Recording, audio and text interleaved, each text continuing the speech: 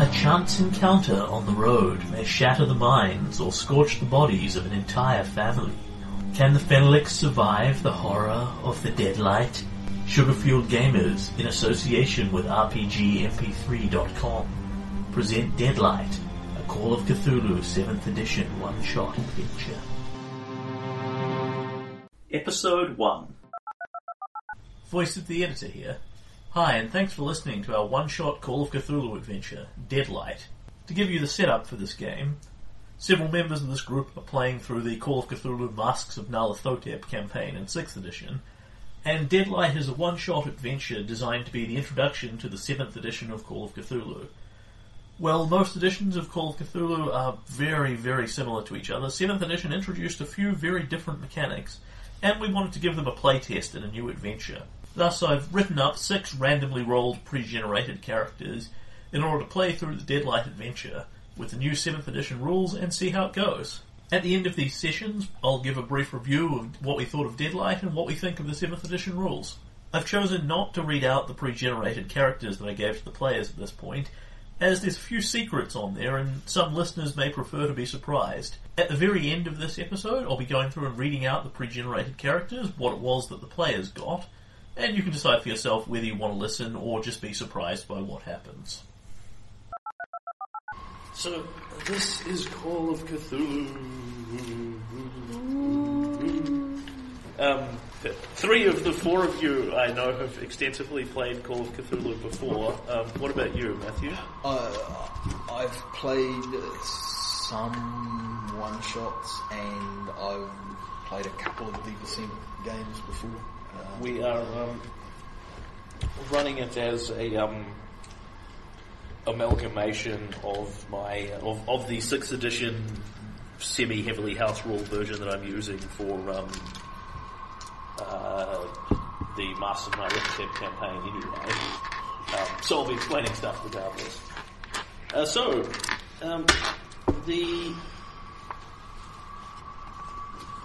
That is an entirely different game, so that can go away.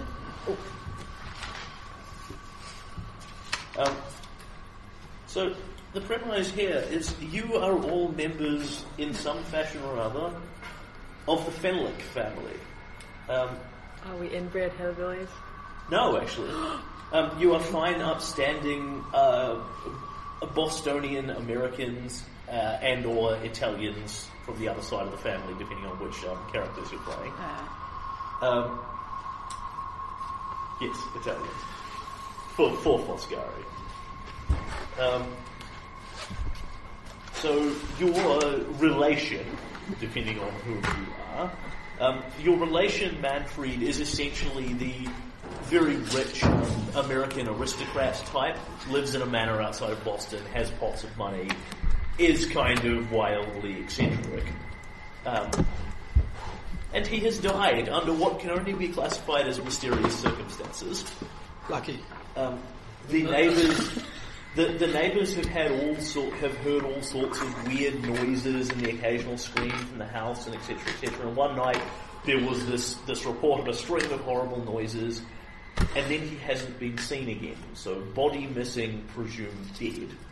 The estate has been played or screwed around with by lawyers for some time, and after about 6 months it's all finally come to a resolution, and the family have decided they'll have a funeral for his non-existent body, which has happened.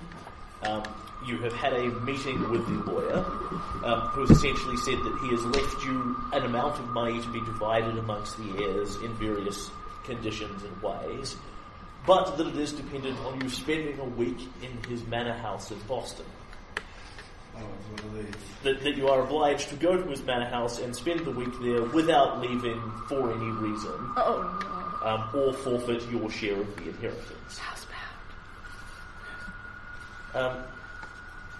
So the 6 characters that are available, respectively, Samuel Fenelix, highly respectable type, is his listed archetype, who is the very classic sort of American gentleman. It's that American aristocracy, because it's the 1920s, where you're from Boston. Yes, you're of the right class, albeit you don't necessarily actually have any lordly titles and things. Yeah. So he is the very respectable American gentleman.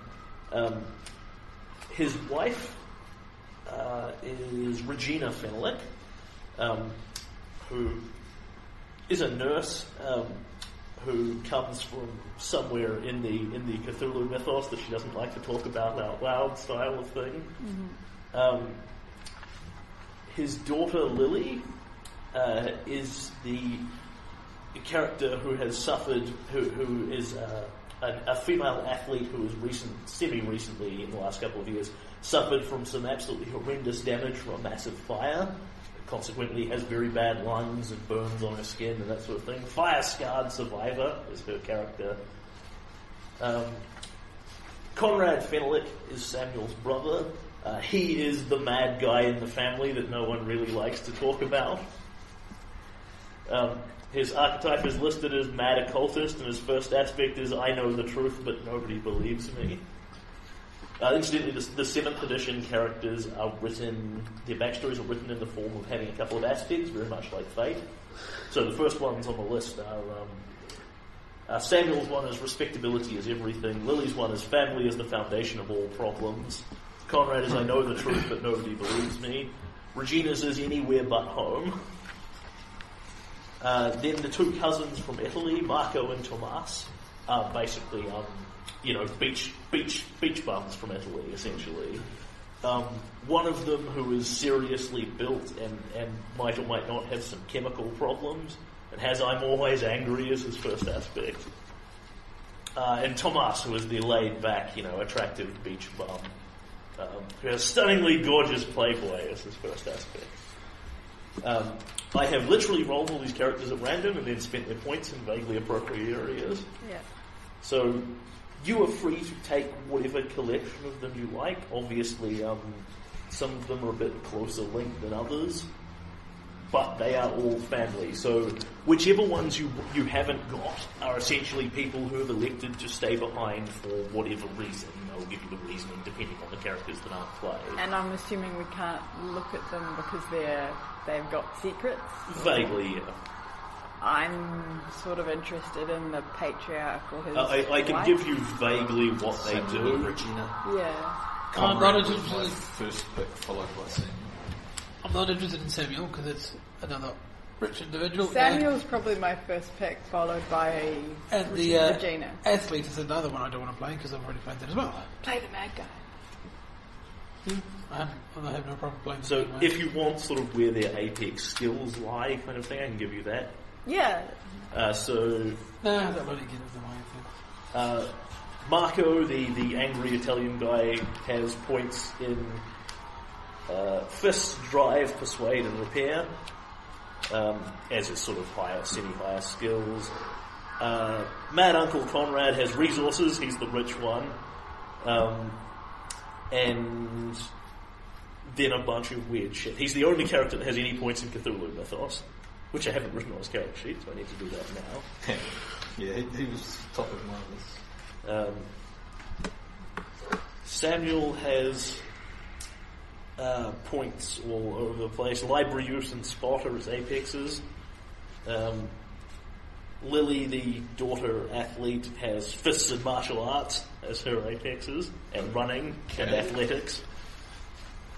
1920s teenage girl. Yeah, that's In the Buffyverse. There's an explanation. Okay. Regina is the nurse, so she has first aid as her apex, followed by library use as well. And Thomas, the gorgeous guy, the gorgeous playboy, has fast talk and larceny as his apex skills. Okay. Larceny being lockpicking and all that. Well, how about we go around and say first pick, second pick, and then we can work out. No idea what I'd pick. What about you, Cameron? First pick would be Conrad, the second pick would be Mr. Angry. Okay. Well, nobody seems to mind, so I'll take Samuel. Samuel Fenwick, highly respectable type. I figure it makes sense for someone to play him, and I vaguely like the sound of it. Okay, so you have one character sheet that is all of your personality, and the other one that is all of your stats. Yeah. They're rolling for the Mad Uncle. Oh, okay. So I'm Mr. Angry. You want Marco Fenwick. The Italian plumber. Yep, good. At least he wasn't literally named Mario. Or the crazy book. Is it Sorry? correct? 20s. Oh, okay. It's not 205. Yeah, I'm asking. No, I've put the characters as generically As aged. possible. The oldest one's like 60s, the youngest Yep. ones are 20s. I'll take the daughter. I need them plausible enough that the mother's of an age where she could have actually had the daughter without Yep. being too weird. But Well, okay. My age is his 50s. yes, I thought it said 505. Yes. yeah, people don't like my S's apparently. Lily Fennel. A dash between the O and the S. And does that leave you with Conrad?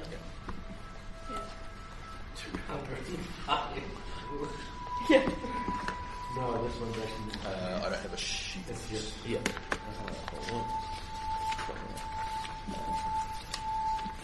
Can you? I had to put it on there. Can you put 30% in your graffiti in that box? Oh, That sounds really good. And then accordingly, have to 15 in pick that up- box and 6 in I that. have to pick up Lady Killers before the next session Why? because Tom Hanks plays a high school teacher a fake high school teacher in Lady Killers with a really strong Boston accent, and That's why you chose Fire Scar. The con of putting an appearance of 35. Yep. Rolled a con of 4 and an appearance of 7. Wow. But a dex of 18 and a power of 18. Yeah, the rest of the stats are pretty good. So, first thing, the two characters that you don't have, Tomas and Regina. Tomas was arrested a couple of days ago for being drunk and disorderly while trying to pick someone up and got in a bar fight. Because you somewhat you have a loose time goal that you're trying to get to, so you have left him behind. Yep. The basis of it's his own stupid fault. And dear Regina has had a fit and refused to drive anywhere through the areas you're going through to get to Boston, Arkham, Dunwich, Innsmouth style of thing. Won't go anywhere near them. well, a woman's place is in the home. Sorry, what was Tomas's excuse? He has been arrested for drunk and disorderly.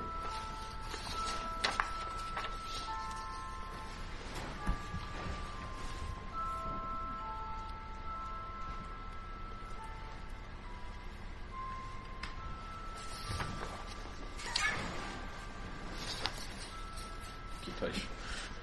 Well, I listed as occupation weirdo. Yes. Oh, okay. So this guy's my dad. Yes, he is Samuel. The Manfred, the deceased Fenwick, Count Fenwick, is Samuel's father and Conrad's father. Yeah. And accordingly, I think great uncle and grandfather. It's very Pomeroy-esque, trying to go through and work out all the family relations.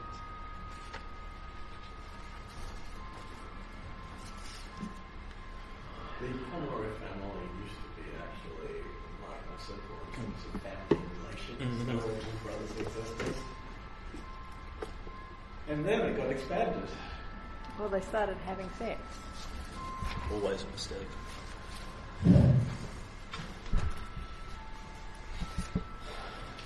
An average of 2.8 children.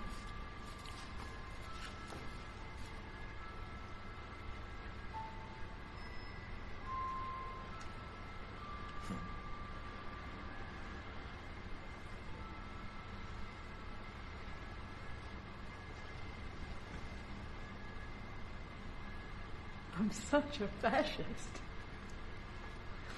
See, I had you in mind when I wrote that. When I wrote that character, I had the loose connections of they'll all be family members related to each other, but then just let the stats dictate what happened. So, what's the difference between the big number and the two small numbers? Okay, so if you'd like to know how to read your stats sheet, yes.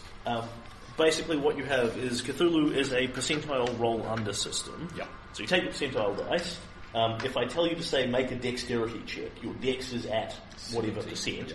So you roll, you succeed, you fail, whatever. It's 7th edition Cthulhu introduces a concept called degrees of success. We have so you have 4 things, right? 96 to 100 is fumble. You not only blow it, you blow it badly. Then there's you fail, which is over your skill. Yeah. This is for you guys' benefit as well. Oh, yeah. Equal to or under your skill is a success. Yeah. Then the little 2 numbers next to it are half your skill is a hard success, which is just calculated for your ease of working it out. And that's equal or under again. That's equal or under again. And an extreme success is a 5th of your success. So these are like in Fate success with styles and that sort of thing. A hard, if you get a hard or extreme success, if there's any extra benefit to be derived from it, you gain extra information, or you gain it faster, or you break in without leaving any sign you broke in, or that sort of thing. And periodically you'll get asked for, doing this task is quite difficult. You have to make a hard success roll on fists or whatever.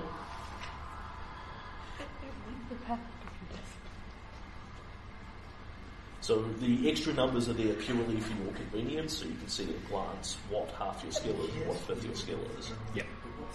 The numbers and brackets are default minimum. The numbers and brackets are your default minimums. Yeah. If you don't have anything listed, then you have that. Right. And in many cases, your skills are at default. I've just listed them out for the purpose of it.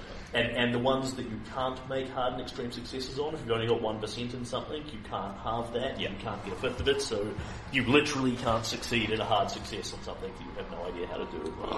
Even at 3%, your odds are slim. Yes.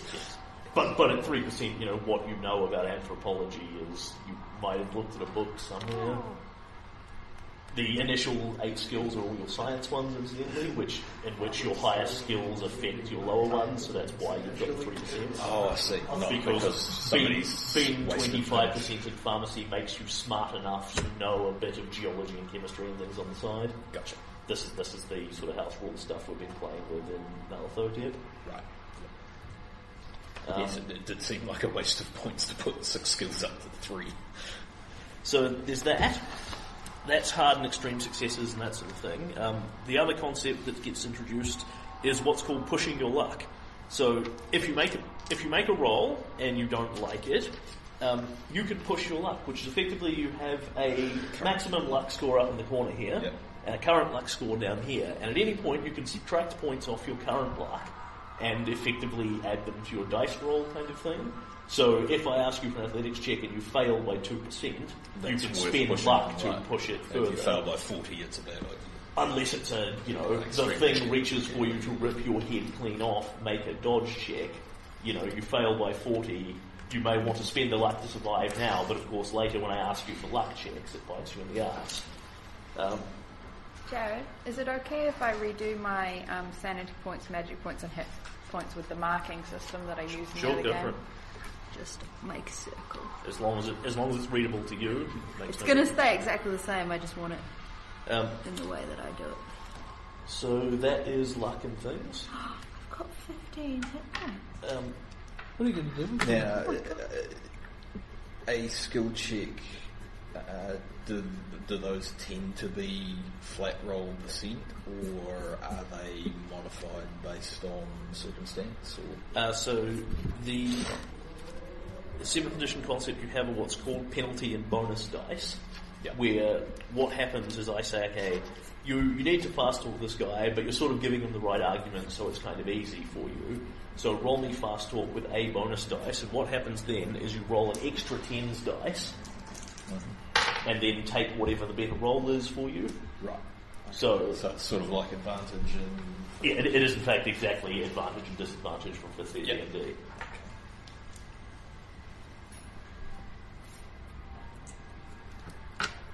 And the other one is that because this has been played under one-shot rules instead of campaign rules, all the sanity loss you take will be doubled, so it will appear to be massive compared to what you're taking in the campaign. And when you spend your luck, you spend it at double the cost. So it costs you 2 luck to move up 1 point. Because you don't have to live with the consequences long term, whereas in a campaign it's much much more long-term stuff of how much life you want to bleed out. Gradually refreshing campaign? Or? Yes, you train it up and you train your skills, so you can move it back up by essentially a random D10. Yeah. And so the checkboxes beside the skills that relates to advancement. Yeah, and they are completely meaningless in the one shot because we won't be advancing the characters. But functionally, the way they work in campaign mode is you check mark it when you succeed, and then when you roll, then when you get to the GM says it's level up time, you roll and you're trying to fail your checks because the more you know about your skill, the harder it is to learn anything else. And then if you succeed in failing, then you add a D10 to each one style thing. So the skill gains can be jumpy and all over the place. 75 credit rating. Yes, you're famous. Oh, okay. Didn't realise that they're famous. Yes. So the difference between credit rating and resources? Resources is how much money you have, how much physical cash or gems or whatever you can pull out of your pants at any given time. Your credit rating is how respectable you are. Right. Generally speaking, they in a normal person, they vaguely match each other. You have about yay money, you're about yay respectable. In your case, you're extremely rich and extremely unrespectable. Whereas Lily, on the other hand, is a famously known athlete, so she has a high credit rating, but not necessarily substantial resources because she hasn't made much of a fortune at it. Yeah, the conception I have my campaign rule books in here is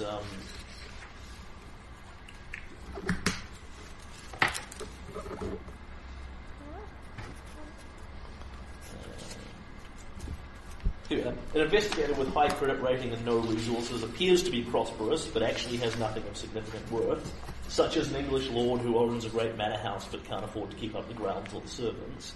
An investigator with high resources but no credit rating seems unsavoury, or their money doesn't do him respect. A mad millionaire, someone known to have made their money through drug dealing, so I would think. So that's where you use this. Yep. I haven't gone heavily into equipment for these characters. You can more or less assume you have normal, mundane stuff with you. We got crap. Yeah. I'm Italian, so mundane is a Tommy gun. No. They're all gangsters. No one here is carrying any weapons unless you have weapons listed under your weapons. Oh, I did end up buying Tommy guns as an Italian mobster in the campaign. As an Italian who wasn't a mobster. You were by the time you were finished. Hey. Just because I was smuggling in alcohol for myself doesn't mean I was a mobster. So, that is about it. Is everybody au fait and happy with what you're doing? Happy with what you're reading? Yep. Oh, that's a good idea.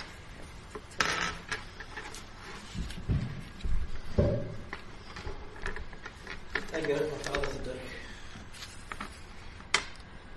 And Language. so, at this point, you have had the funeral. You have had the funeral. Basically, you have had the meeting with the lawyer. All of this has been done at the convenience of Samuel Fenwick, so everyone has come to you in your hometown in sort of more middle America than out by Boston.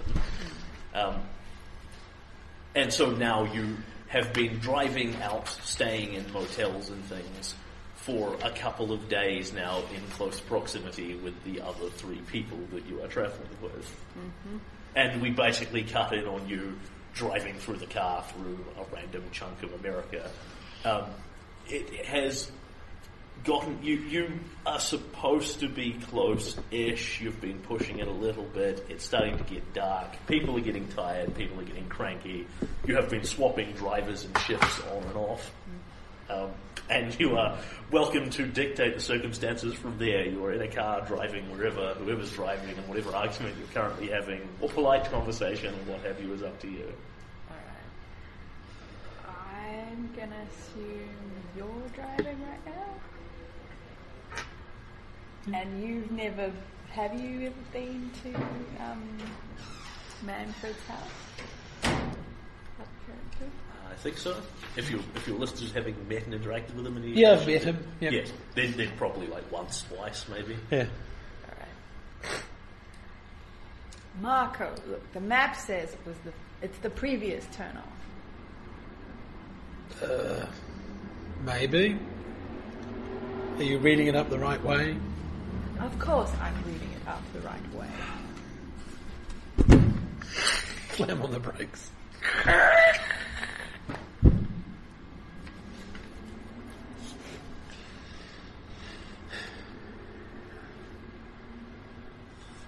Two more on the left. It's upside down. Two more on the left.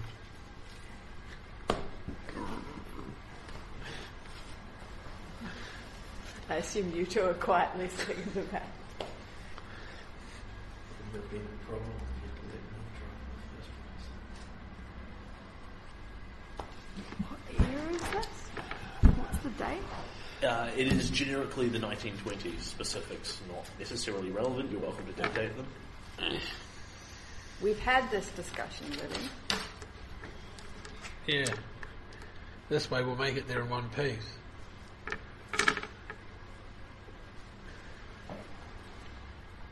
Perhaps it might be wiser if we stop for the evening at a hotel and carry on when there is light to see by.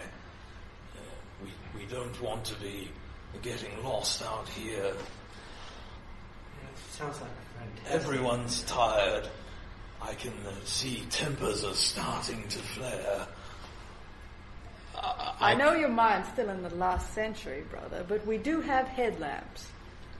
Oh yeah, No, I agree. We should that's stop the somewhere. fumble on the driving. Oh, yeah. I have no problems dropping you guys off at a hotel. Look, it's only half an hour from here. We'll be fine.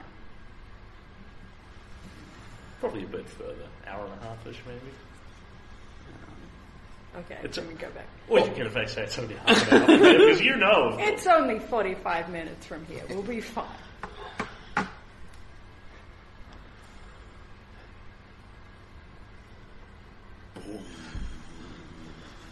It starts to rain on the car. Bit of lightning crackling in the background, storm off in the distance. I slow down. Why don't you sing a song, Lily? You used to love singing songs as a little girl. There's no such thing as high beam with these old things. So. You just liked me to sing songs. Oh, come now. Just the same now as a word.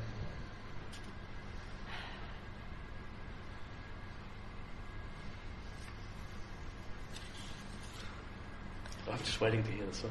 I'm not going to sing. Oh, There's a tie out. I'm going to sing. you'll get bonus points for it.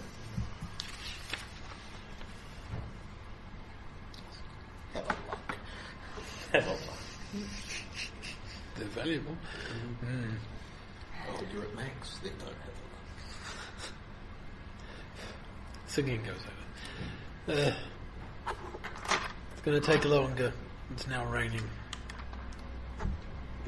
It's actually vaguely nasty too. You can pretty easily see in the rearview mirrors the storm is behind you rather than ahead of you, so you're driving ahead of it, but it is getting, dark, rain, etc. Well, the roads are straightish.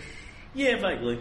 Okay. It's everything's most everything in this area is pretty much gravel road. Foot's which a is little heavy then fine. on the pedal. Yeah, why not?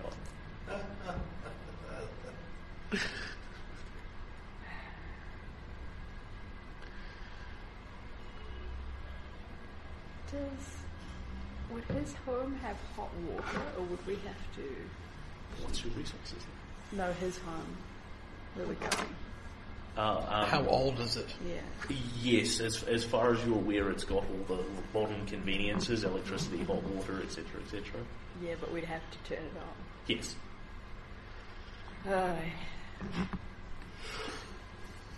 Thinking about it. I guess there won't be any hot water when we get there. Ugh. That is one of the things a hotel has to recommend it. Why did Father always have to be so difficult? I'm sure that's... Look out! Drive roll. Yes, by 10. So 60 out of 70. it is a normal success. Mm-hmm. Okay. So you suddenly see something up ahead, and everybody in the car gets a spot check. What was the fumble again? That's it. 96 to 100. So, but it's largely relevant. It's like you're just looking in completely the wrong place. You're staring out the back window. Yep. Too focused on the road. Hard success spot. Okay. Okay. So, Samuel, I presume not you. No. Samuel, up ahead in the road, you see something. In the middle of the road, just a flash of someone illuminated by the headlights in front of the car, and you've got just enough time to shout, look out, stop, or something in that neighbourhood. Yeah. Which is essentially team working with Marco. Yep. So you're now rolling that drive roll at what's called a bonus dice. Yep. So effectively pick up your 10s one and roll it again, and take whatever's the better result for you. Because a hard success will get you better, and an extreme success will get you better again, style of thing. So it's a hard success. Okay.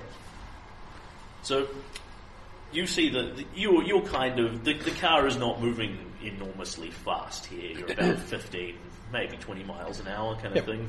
If you're going a bit heavy, it's about 20. And you see there is a figure in the middle of the road. Somebody pale. You have just enough time to hear Samuel yell, "Look out!" And your choice of swerve off the road or hit them. What does swerve off? Is it completely off the road crash or just Well, around them? that depends on how well you control the car. Alright, well, mine would be swerving around them, Okay. but close to. So there is the scree. You hear a thump, and the car goes judder, judder, judder, and everyone gets shaken and rattled. Teeth hurt slightly as the car screes off the side of the road, but screes to a halt before you actually hit a tree. Yep. You have driven off the road and probably done some very minor damage to the suspension and things, but appears to be functional. Who the fuck was that? What are you talking about? Look outside. Yeah, the two of you that fail the spot checks get just enough to hear Samuel shout, "Look out!" Yeah. And then boom! This is like we won't see it now when we look out, right? That's the trope, right? There's someone lying on the road. They were standing a minute ago. I'm going to march out to the guy. No. I should have. Slamming the car door. So you step out into the rain, go up to see this figure. Yeah. It is a girl. They are lying. She is lying on the road, unconscious. Did we hit her? You had no idea. Something went thump. She doesn't look like she's been splattered all over the road or anything. She's clearly in relatively one piece. But she looks pale, wet, soaked through to the skin, and is just out. There's a young woman in the road. Jeez, not We need some blankets. I'm looking at the car. Pop the trunk, will you, Marco? Investigate the car. Marches back. Into the now starting to driving rain, everyone's getting a bit wet and things, and you can indeed pop It's the 30. trunk trivially. You go over, investigate the Well, car. maybe you Can you can give help me your choice of either drive or repair? Differences being... Essentially none. Drive will give you sufficient knowledge of cars, repair will also give you sufficient knowledge of cars, so take whichever's better for you. Yeah. So a success on drive Okay. or repair. So at that you moment. go over and look at the car. You think you've actually done a pretty good job swerving out of the way. Yeah. there's probably some more wear on the tyres, but none of the tyres appear to be deflated, which would be your first thought, the thump being the sort of bang pop of a tyre going pop. There is a bit of mud and that all over the front of the car. You appear to have ploughed through a couple of bushes, the headlights are a bit smeared, but it's pretty much cosmetic damage at this point. You don't even appear to have a lot of dents or scrapes. Not that it's your car in the first place. I imagine it's probably Conrad's fancy 6-man sort of rolling It's style. more if it was leaking and then we had to walk through this Yeah, way. no, it appears to be pretty much largely fine. You think getting it back on the road will be pretty easy. Yep. You know, you need to make a sort of a 7 or 8 point turn to get it out of the bushes again, but that's not going to be a problem. Yep. I'll see if I can find Samuel's good overcoat in the trunk. Yep. And take it over to... Grrr. I said a blanket, damn it. Yeah, I'm not sure that we're travelling with blankets. I'm assuming He's the mansion kneeling has over this those. girl on the road. So Just can we kind of check looking her? at it. Yeah? Yeah. So she's like breathing. Yeah. First aid. Can I assist? Yes, you can. So the assistance is basically you roll to assist. If you succeed, you get a bonus die. If you fumble, you add a penalty die where you're leaning all over her making a hash of it. And if you fail, you're just generally unhelpful. Yep, I succeed. Yeah, You've so got higher skill than me. is the main reason for assisting to bump someone from a success to a hard success? Oh, that's a hard success. Or to succeed in the first place. Because you assist them. I roll with But these Zero, dice. five. But the only way you can reduce assist the is place by succeeding I at don't the know. roll. You'd have Yes. to ask her about how So this if So you what think was- you'd be able to succeed, you may as well. No, it's I've got 30, this person's got 50. I will just give it a chance. Basically. And if I succeed, it means that instead of rolling that dice, Take I whatever roll the best roll. those so you dice, roll an I extra take the 10, best of the... and then take the best roll you've got. It's, we all try and help. So I got a 0-5, which was a... Extreme success on first day. Okay. She was dead, but now she's not. Because I She's no longer dead, she's undead. It didn't actually matter. So you step over to her. She looks quite heavily dishevelled. She has several bumps and bruises on her. Your guess is that she's actually been running through the trees. You don't think the car has hit her. You think she's run in front of it, and then possibly from the shock or just sheer exhaustion has then collapsed. Yeah. You think you could bring her around very easily if you so choose to do so. That is in your first aid roll. Immediately do that. before he does, just And looking she is her cold. over. Just Like looking your her skin over, is you know, turning white and sort of pale. ignoring her condition. What social class does it look like she's from? Not like I care, Oh my God. but just so I know. She actually looks quite respectable, middle class. Very much your sort of people. Oh, good. Yeah. Just thought I'd. Wow. This cat. I mean, obviously she's dishevelled and worn, but her clothes are I grabbed nice. Samuel's coat. She looks like a respectable young lady, sort of Given the extreme.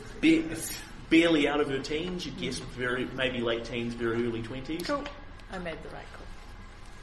And yeah, you She's fine. Just, she needs to be warm. you wrap her up in the overcoat because nobody bought you a blanket despite your requests.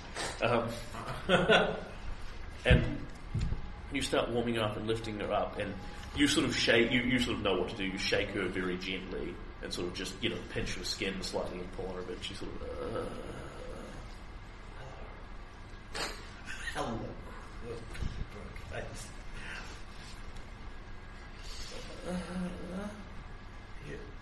Grandfather. Young woman, you were lying in the middle of the road. I was. Take it easy. Rubs at a bump on her head and sort of vaguely comes up to a sitting position. I was. What? Do you know who you are? Where? He said where? I know where we are. I'm confused. What's your name? While they're harassing the poor woman, I've got a tire iron and I'm beating the bush back a bit to make it easy to drive out.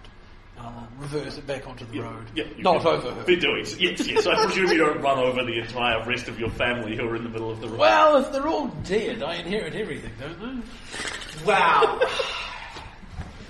once you survive the week in the manor, no problem.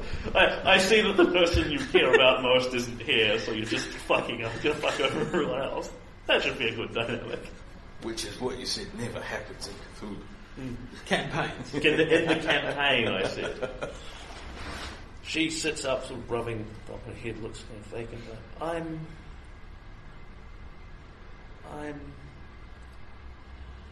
You see, not such a foolish question, was it? What's going on? Who are you? Where am I? Well, as I said, that I can answer. And with your extreme success from your first aid, you can pick up this seems genuine. You have no idea if it's a long term or short term. Probably you'd actually have to, do more tests than that. But it doesn't appear that she's woken up and decided to lie to you so much as she is, in fact, exceedingly disoriented, cold. Yeah. You're in the middle of the highway, young lady. Give us some coffee. I think Let's Conrad bring her drank the inside last of the that car 2 first. hours ago. It's still raining. Excuse me. Just over here. Okay, thank you. You're very kind. You popped the cork out of a bottle. She takes it and sort of sniffs at it. What are you actually offering? Whiskey. Unlabeled. I don't That's know what if warm that's... She will actually sip at it kind of mechanically without thinking, and then she'll...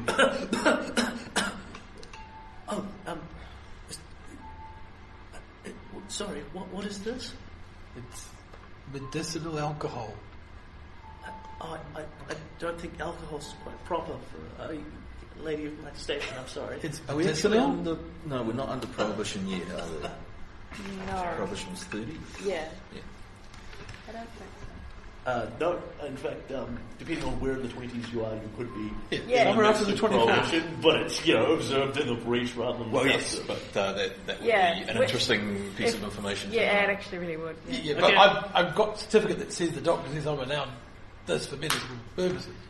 If you care, then, it is 1927 and thus in the midst of prohibition. Okay. Okay. Quite right. I can young- also give you the day and date if you care. Quite right, young woman. If you could just tell us your name. I go over, sit in the car, close the door, wind the window. Tell me when something sounds familiar, my dear. The United States of America, state of Massachusetts, Yes, this is... Suffolk County. This is Arkham County. I take it that's wrong. No, that is Oh, not that- correct. okay. You are passing through vaguely the township of Arkham. Right, on the way to somewhere outside Boston. Yep. Yeah, okay. In which case, I would Yeah, say I could you don't probably necessarily Suffolk actually know exactly where you are at this given point, but that's probably correct. Yeah. Well, that's a start. I'm sorry, I don't mean to be a bother. I was... I don't know how I got here. No, it's quite all right. Can we take you back to your grandfather then? If you would, that would be great. If you could So Get we me have out a of- map here. out of the light into the... Where does your grandfather live? In the township there. Yeah. She is still shivering wildly. Heaters in the car, not really a concept at this point. Do you know your address? What's an air vent that blows the hot air from the engine into the car? It's just Well, you just run a hose of some sort from the exhaust. just Yeah. It'll warm you for a while. looks at you again. I'm sorry. I'm so sorry. It's okay. It's fine. Well, perhaps the local church. Someone might know her family. What's the nearest town on there, Samuel? I'm assuming Arkham. Guess this dude. Arkham. And had we already passed through, or You are comparatively close to. You're comparatively close going forward to it. Actually, Well, it's approximately on the way. Indeed. So we can find a decent hotel. Yeah. Arkham Township is still a ways away. Your map is pretty crude at this point, but you know there's generally outlying houses, farms, gas stations, cafes, whatever, that kind of thing, long before you get to the township proper. So, yeah, I mean... As in, like, you've got you've got the overarching map of the state. It sort of says Boston here, Arkham here, Bolton here, etc., etc. But it's not laid out to the macro house level. So if we see lights before we reach the town, it might be a good idea to stop. Yeah. Given that somebody local is more likely to know than some random person in a town. Yeah, very much so. Well, I have to say, after all this excitement, I'm quite coming round to your suggestion, Conrad. Yes, well, only an hour later. It would only help if, all of you get in the car. We are. Yeah, You did get in? And can everyone give me a con roll? Constitution. Yeah. Hard success. failed by 9. Hard success. What do you think? Massive failure. Not massive. Yeah, so everyone is now wet and cold, having been outside the car for several minutes for various reasons. Yeah, that's what I'm thinking. Hotels. The two of you that are failing are both starting to shiver and sneeze, both. It's certainly not immediate pneumonia or anything like that. It's just There's stuff that will build up. yeah, hands starting to shake a little, that kind of thing. And if you want to know specific information about the area, that is what used to be a Nova role and is now an education role. Interesting.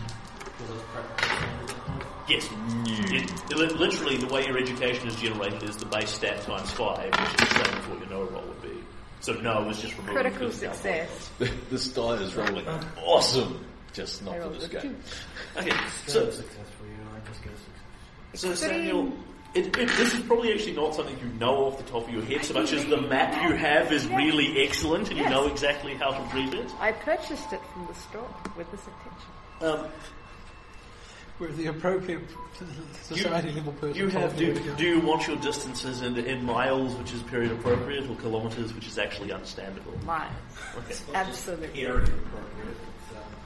It's Yes. So, according to your very precise map, which is much more precise than the one Conrad was looking at, there is a gas station and cafe about a mile up the road listed on your map, But that would be close, probably, this time of night. Yes, thank you. possibly. Yeah. But that's the closest building. Old ones drive up, you ring a bell, they live there. Yeah. They grumble and come out.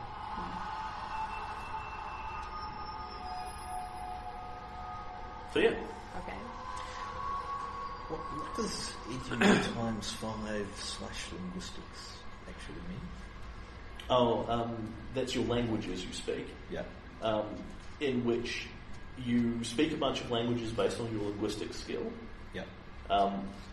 And if you have to make a, if you speak English automatically by virtue of being an English-speaking character, if you need to make an English roll for whatever reason, like you're interpreting some sort of very old English text that you can theoretically read, then the roll you're making for it is either your education times 5, which is your education score essentially.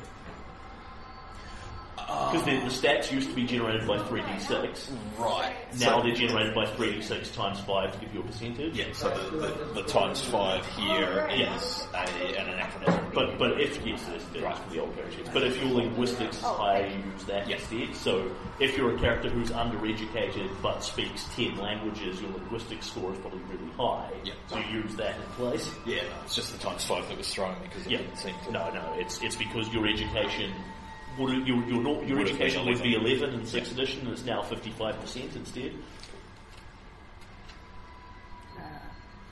Seems to be a gas station a little ways in town. There'll be a cafe, but that's probably closed. But we can ask at the gas station if anyone knows you, young lady. Perhaps She's wearing Reciting clothes? something Yes. familiar to you might Soldier of help. the Skin. Yeah. Times tables, perhaps the Lord's Prayer. Have you looked in her pockets? I'm a high school teacher. This is a young girl, so I'm like, Have you looked in her pockets for a purse or... She indeed starts I fumbling do. around. As I start up the car and start driving down the road. She's almost bordering on indecent with how wet she is. That will fit to your view. she's in my coat. Yes, but because she starts sort of pulling it aside to fumble around in her pockets Oh, and right, things, and right. Marco's I'm trying from not it. to look. And I'm adjusting. she says, 20s. I have this. She pulls off her neck what looks like an antique silver chain with a little, what do you call it, the locket Yeah. on the bottom of it. Pops it open. I think this is my grandfather. Picture of an older man. It's not Count Manfred Finlick. It is not, in fact, Okay. Count Manfred Finlick. You're pretty confident of that. Because if it was, we'd stop and kick her out and drive on again. Well, you're just going to be a bastard, aren't you? From start to finish. This is Cameron. Yeah, it's true. Cameron playing Cameron. But he's my favourite family member. For some For reason. some reason. Yeah, that's written from the GM's interpretation of his character, though. Your opinion may change as you spend more time with the real Marco Finlick. I think I'm with my brother. He's weird, but at least not, an asshole. But he's respectable, because Marco's a tradesman. His natural job. I'm always angry. The first aspect. Yeah, it's secret. And as you He's always try roll, grumpy. can everybody give me a hard spot hidden roll? Or spot roll?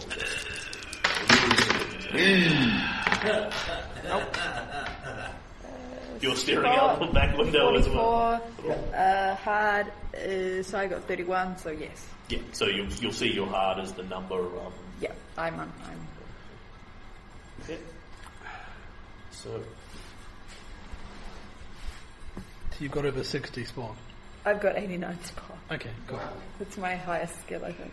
always on the lookout for social people doing the wrong thing socially. You can't hide those cigarettes from me, young lady. Often the distance through the trees, sort of vaguely parallel to the road, what must be at least several hundred meters away, there is a light moving through the trees. Sort of appear, disappear as it goes behind a tree, appear, disappear. I You see. see it outside the Does car. anyone see something odd? Did anyone trees? come close to succeeding on a hard success? In or out of the car? Nobody sees it. I didn't even come close to succeeding on a normal success. What's odd now? I slow down in case someone else runs out in It's front like of us. a lantern. They do so immediately because you're in a dream How sequence. fast is it moving? Is it like a lantern or another car? Or It is. If the car continues moving, you are driving past it. So, yeah, but is it moving relative to us? sorry, haven't quite followed the question. Did she see, or did he see something moving in the trees, or did he see something stationary in the trees? Moving in the trees. Okay. Just stop for a second, Marco. There's something there. Sure. It's now several hundred meters behind you, as well as several hundred meters out to the right of you, Yeah. because it's driven past. But now I can see if it's... Yeah, you think you could find it again, potentially. You have an idea where it was. Did it look like the young lady's grandfather? No, Then perhaps we have higher priorities. Do you want to get out and go look for it in the no, road? did you I'm not see? that character. No, it... Just strange light. He shrugs and gets back into the car. Yeah. The weather is starting to get worse, incidentally. Yeah. Like the storm, in the sky? The storm has basically It's in the caught up tree. with you at this point. By the time you have stopped now for the second walk in several minutes. Well, Maybe it was just someone with a lantern. we could go back. No, it's fine. We can't pick up everyone. Everyone we find on the side of the road, we must take with us. Right. More bodies, again. weight of armour. Yeah. The slower we go, the faster the young woman will get pneumonia. Did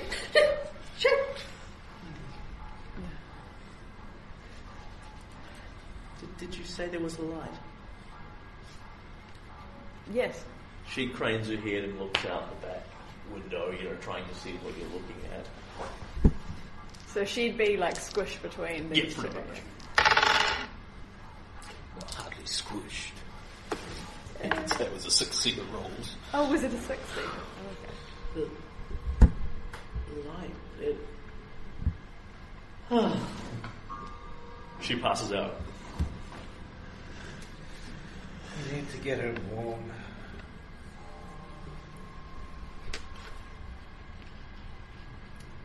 Sort of just slumps over Conrad. I'm not surprised she's exhausted. Poor woman. Oh, nothing burst out of the road, did it? So I will keep driving along. Yep. And the car is now just crawling. Yep. Assuming you're trying to drive more carefully at this point. Yes. You're going at sort of about 5 miles an hour style thing. Fast enough just to keep the tyres out of the mud. Yeah, so the car crawls along. The storm is now well over you. It is thunder, it is lightning, it is heavy rain. And you're actually glad you're going slowly because your visibility is shit. The headlamps dimly illuminate the road in front of you. And can you give me another drive roll? Yeah, it's a hard success. And this is the kind of thing where people can't generally teamwork with you because they can't lean over and drive the car with you. That would be a more hindrance than help. So you will see up ahead long before there's any danger from it. The first thing you see is in the middle of the road, there's a truck which is sort of swerved, almost blocking the entire road. Lights on, door open. You stop long before you come remotely close to hitting it. And then you can just see dimly through the rain there is a big building next. There are a couple of big buildings next to it, and the truck headlights are pointing at a sign that reads Orchard Run Gas and Diner. Where I looked at on the map. Yep. And there do indeed appear to be lights on inside Okay, the building. cool. Because it was beginning to sound like someone had blocked off the road and were going to rob us. Turn the lights off, drive back with I it. did have that thought for a second, but it's where we should be. And you can make an assessment using either your spot or your drive of the position of the truck in relative to run. Success on drive. Success on spot, Just. I rolled 84 out of 89. 89, yeah. So Marco, you do indeed put this concept through your head of what if someone's blocked the road to rob us style of thing because we've got rich Uncle Conrad with us. But it doesn't look like the driver's swerved out of control or anything. It just looks like phenomenally bad driving. You can see the skid marks in the mud where he's literally sort of gone, just slewed the truck over. Then he's obviously jumped out the cabin door so fast that he hasn't even bothered to shut it or turn his headlights off. So his truck's going to be screwed in several hours. But it doesn't look like an ambush to you. It looks like the subject of just extremely poor or reckless driving. So he's either parked really badly or he's really had to go to the loo. Yeah, really badly. Well, some people can be inconsiderate. Some people definitely can be. Perhaps we should get her into the diner where there'll be some heat. Does anyone have strength? What? Strength. By have, what sort of numbers are you talking? I have 45. So to give you a relative... Aspect 2, tripping over my own muscles. To give you a relative idea... He is an... For equatable aspect, he looks like a steroid-abused muscle It's man. literally 50% is 80% humanoid. muscles. So at 50% you are no more or less strong than your average person. Size and intelligence are both averagely higher. So He their made no average is about effort to get the woman in. Their average is about... He just drove the car around, sat there and let the rain happen while you guys something stuck in around the there. rain. okay. Just based on how it's generated, because people of sufficiently small size, like somebody of 30% size isn't subnormal. They're actually, approaching midget status, or they're a child or something like that. Whereas 40% size is you're simply quite small for a person. Or old and wise. Marco, perhaps you could help lift the young lady. How about I get us there first? I thought we No, were... we stopped at a distance. I'll drive up slowly. Yep. Well, I'll Just delay that until you get there. Under cover first. Drive around the truck. There is indeed actually cover. There is a little sort of covered over area that is clearly sort of a basic parking lot with a roofing structure over it that's providing some semblance from the rain, and a couple of cars actually parked in it. And you can trivially pull out and park in there normally, get out of the car. And what is your strength? 80. Yeah. This little, bedraggled, wet, waif-like girl, you can pick her up with absolutely no difficulties and carry her in any way you so. Same size as Lily? 45% size. 65.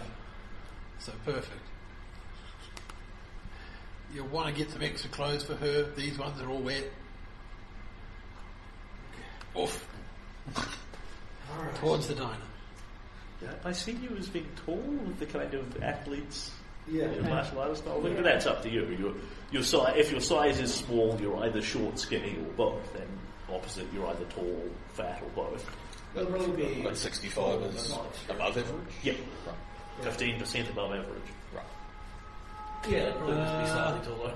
And size was... Wait, what? I'm size 85%? Size was 6 plus Are you tall, fat? 2d6. Your choice. So... I reckon this character would be 3 fat. was 7, so 13 is the average size. Or maybe just... Which is just 65. tall. No, with this character I'd go with tall and slightly plump. Like, he's in his 50s. Yeah, so He's tall a high school and teacher. a bit podgy. Yeah. Yeah. Yeah. So you're certainly not obese, but you're No. podgy. Yeah. That makes sense. So rather than heading directly into the diner, I will actually stop by and switch off the truck's headlights and close the door just so the cab doesn't get wrecked. Yep, easily done. When you look inside, it's very obvious to see there are several what look like open sort of hip flask style things, because alcohol at this point is not sold in cans or glass bottles with brand labels on It's them. not sold at all. Yeah, you wouldn't expect to find that. Fortunately, you had a stock.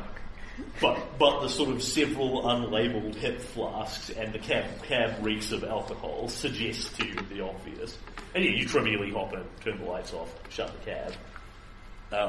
There is indeed... I'd get another set of clothes. The keys are actually sitting in the ignition still, which you can take or leave as you desire. Happy to leave those. Get door. You open the back, Just closed it to keep out of the actual rain, but shivering, and take out a couple of sets of your sort of heavier petticoat style thing. Yeah. Petticoat, or whatever the hell it is that you wear. Well, I'm sure technically she'd have a selection of both, because she'd prefer some of the more practical stuff. It's the 20s. All I own are flapper dresses. Yeah. But, there's still a whole bunch of other stuff going on, so So, dresses, stuff. Yep, no problem. Move into the Why diner. would you have stuff like those tennis shorts? Yeah. and things? Kind of over the door, walk in. Hello. Everybody heads in. And as you head in, can everyone give me a credit rating? What sort of first impression do you make? Walk in, bedraggled out of this door. Hard. I actually succeed. I succeed. I succeed. Hard success. Okay. Because I'm carrying the woman. Yeah. So No, it's because you're muscly and carrying you walk in looking very heroic, Marco, because you've got on the sort of white shirt that's wet through from the rain, the biceps, rippling and defined. You probably wear that very tight muscle shirt that's squeezed off, that kind of thing. Carrying her heroically in two arms, you sort of don't so much kick the door open to shatter it as just push it with the foot as you come through. Walking in, all looking like sort of vaguely wet, bedraggled, but respectable type travellers, except for Marco, who looks like a hero. Yeah. Very boring by comparison. And there are Who's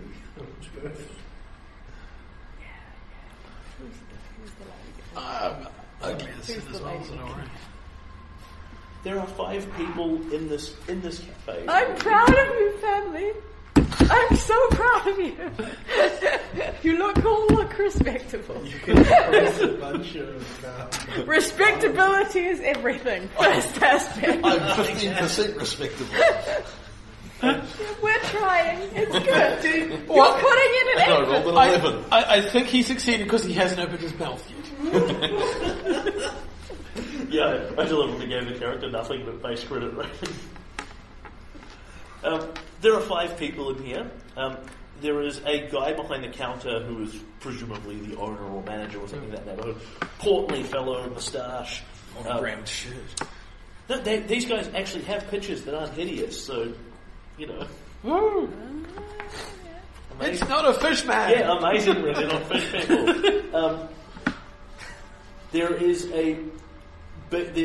a quite large, sort of hard-worn-looking guy sitting over in the corner that the manager is talking to. That, in fact, most of the cafe seems to be gathered around.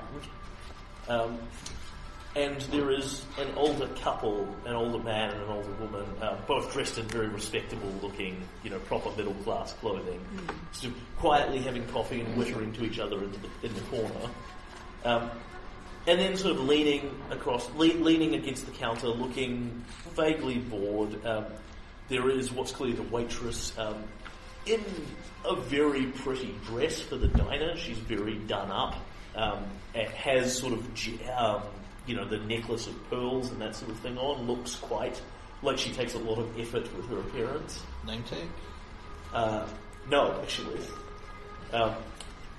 The manager has "Hello, I'm Sam" on him.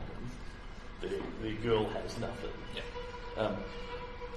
And they look up as you come in, and the burly-looking guy staggers up as you come in. He says, "There, you see? They'll tell you.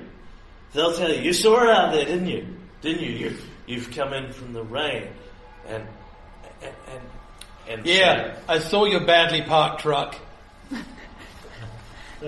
Sam, the manager says, Now, sorry. Sorry about that, says the manager. If we can find out what he's done with the keys, we can move it. Yes. And he moves slightly round so he's out of the guy's line of view, and then makes this drinky gesture to you. yes. The keys are still in it.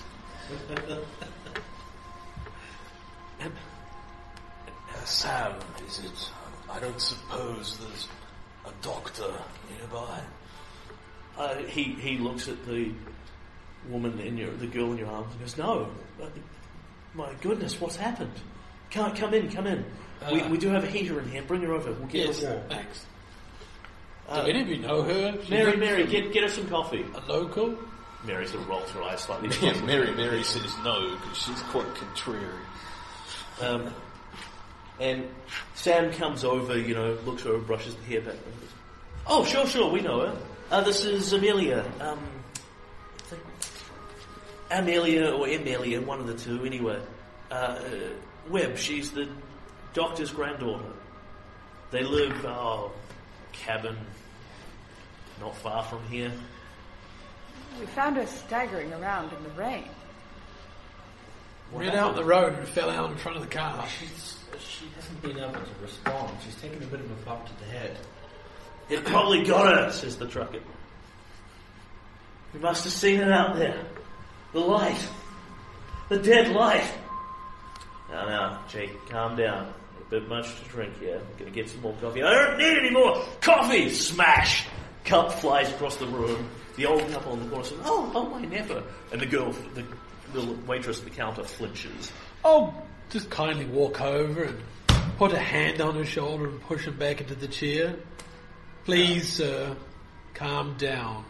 Hang on there. Now, Samuel, perhaps you could You're describe... a buddy. persuade. Sit down, calm down, and shut up. Fumble. No, it's a hard success, almost a critical success.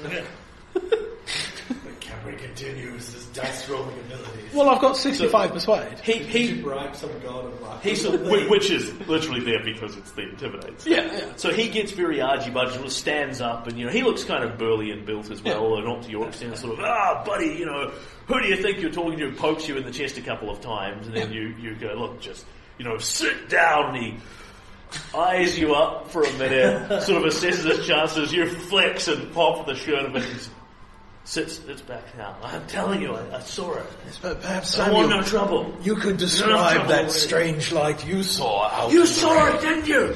The dead light. Maybe it's the same one. Well, Or her grandfather walking in the woods looking for her. as my daughter said, it was probably just a lantern. Oh, perhaps, but I it walk seems outside very important to the gentleman. and drive it. Hosing fucking rain. Get it into the truck and drive it into a better parking spot.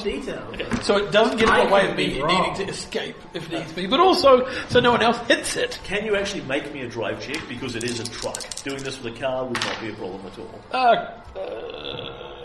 That's a critical success. An extreme success? Yes. What a waste. You're reparking a vehicle. So Yes, so that it doesn't encumber me when I try and leave the place in a rush. you may park the truck wherever you consider helpful to you. You should move it well out of the way of the other cars. Yep. It's well out of the way, but also equally accessible if we need to use it to drive over something big. Something like that. Yeah. He's going to blow up the entrance and exit and then set the place on fire. Pointed out towards the road, ready to go at a moment's notice. Yeah. Parallel parked next to the sideways next to your car. Either vehicle you can leap into at a moment's notice. Yeah. Place that the truck gets hit versus our car first. I'm sure it was nothing untoward. Oh, but please, at least indulge the man. There's nothing to indulge. How fast was it moving? Oh, do tell us, dear, says the old woman. Jake's been telling us about it. He saw some sort of big glowy light out there. A dead light, I tell you. It chased my truck. It's coming here next. On the ground, or would you describe it as flying? It was floating. It was flying. About so high? Yeah, that's it. It was coming through the trees after my truck. I came onto the road. I was fast enough for it, but I got here and it didn't come any closer when I got here. I don't think it likes the lights here. A light. You're laughing at me, miss. God, what the hell happened to your face? I got burned in a fire. Oh. That's my daughter. He looks kind of awkward now. This is my daughter you're speaking to, sir. Oh, that explains a little of it. I pour myself some coffee and give some to Amelia. And Sam Sam, the proprietor, claps his hands loudly a couple of times. Lights go off. Let's get you folks some coffee in a big loud voice. Would you like anything hot to eat? Oh, Jake already said he doesn't want any more coffee. and approaches Samuel and sort of says, I'm sorry about Jake. He's a good lad at heart, but he drinks. Poison for the soul and all that. Couldn't agree with you more. He doesn't ship any of our goods, I'll tell you that.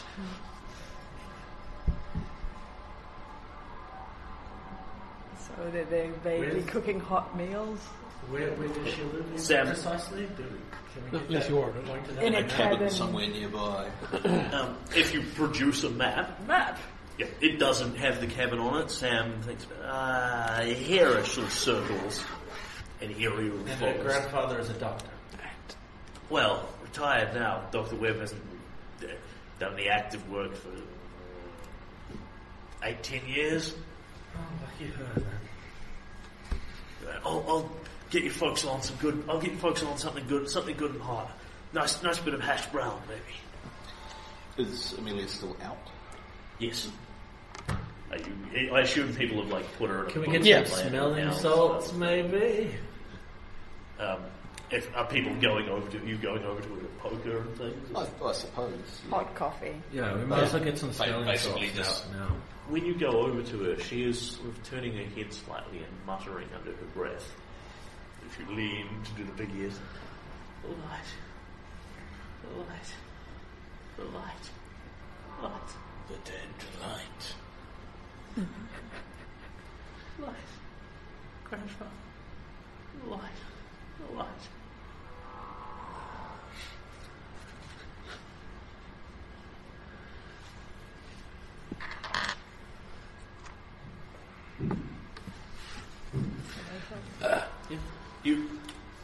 There are no smelling salts available here, but you can indeed basically bring her round again if you put several minutes into it. You know, put a little bit of coffee on her, sort of splash some cold water on her face, style thing. Just what she needs to go with the other cold water and the hypothermia.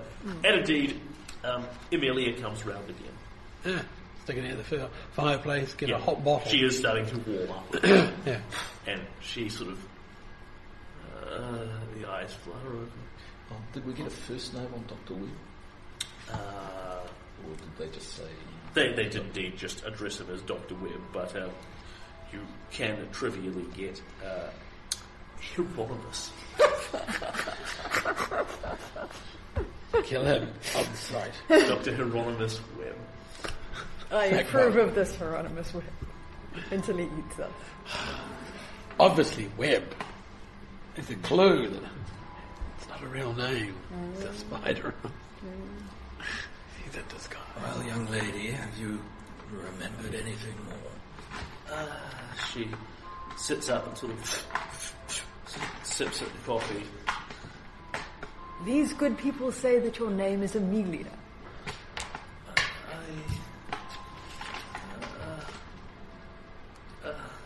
Or Amali.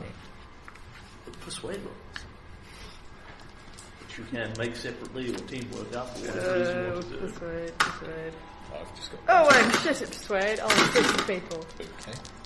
The two uncharismatic Well. older men. That's not going anywhere. Neither is this. So you lean over her and sort of ask her repeatedly, who are you? What are you doing? Well, Where's your he's grandfather?" creepy and I'm Yeah. like a high school teacher. Yeah. Neither of us. I'm not She- creepy, I'm eccentric. She sort of And I'm not folds. eccentric She sort of That's folds true, into you're herself. wealthy, you're eccentric.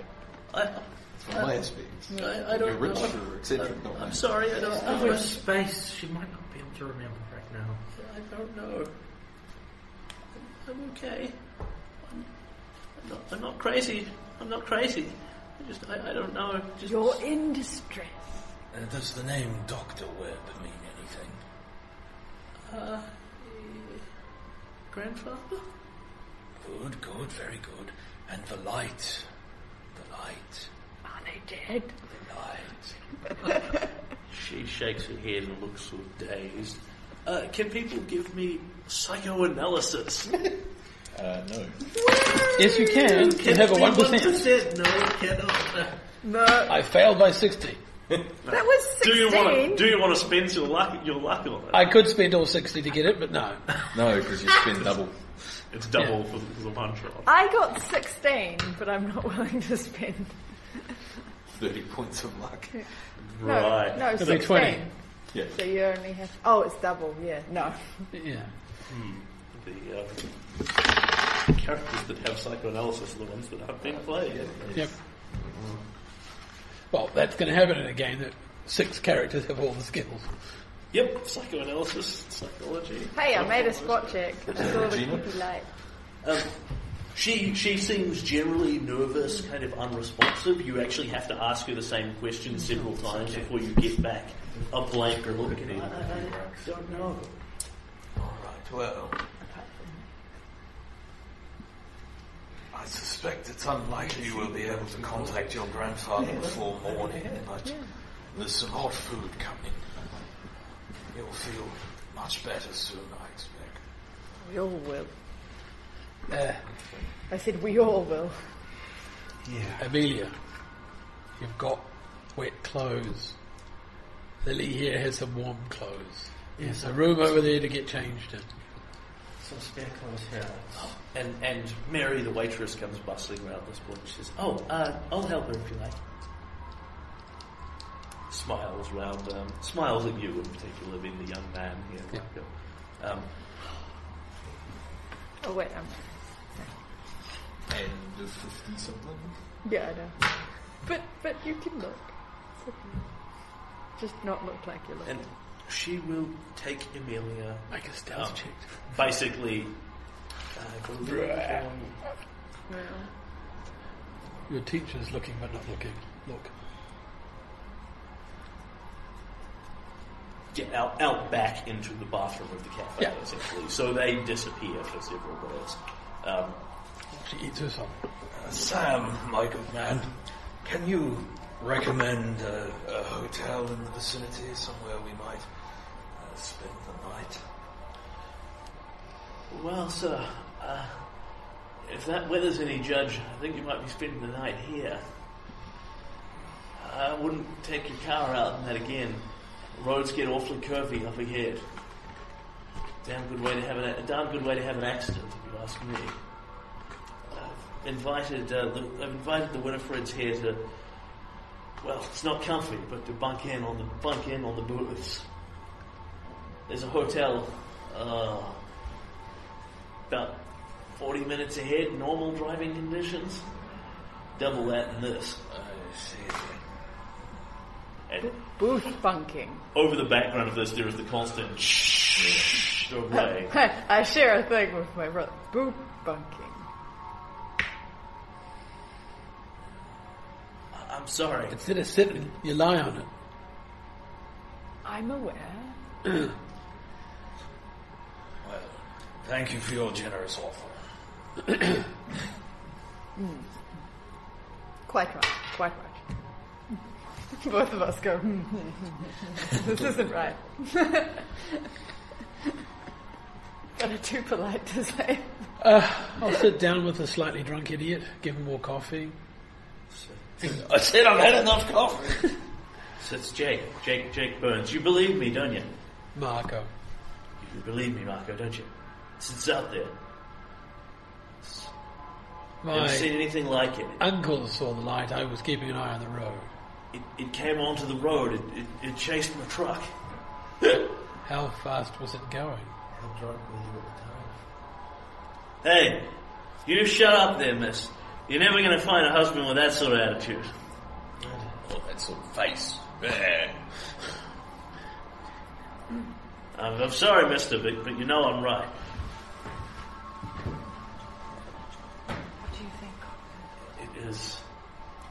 It came after the truck. Must have been going Man does have a point. 30, 40 miles. Not really. Just like as fast as the truck would Yeah. possibly go anyway. Hour or more. I'm telling you, Bad road. it came right for me, and It's just one night. then it went away. But I saw it. I really happened. Quite Was it? respectable, is it? I didn't like it. It was weird. It was dead. He shivers a What's bit. so dead about it? There is If you don't believe me, why don't you go out there in the rain and look for yourself? opinion. Now, Jake, let's not be doing anything stupid. Well, I can count. And you can hear this running We are conversation in the background from the two Winifreds, the older couple, Winifreds, who are just kind of whittering pleasantly to each other. You know, it's just, they're talking to each other like there's no one else. And it's, oh dear, he seems awfully upset, doesn't he, dear? Yes, that poor young lady, you know, what terrible things happened to her, you know, a fire, how frightful. They're just completely in their own corner, having their own dithering little conversation, not ignoring what's going on around them. They're talking continuously about it, but they're clearly living in their own world. You're great entertainment too.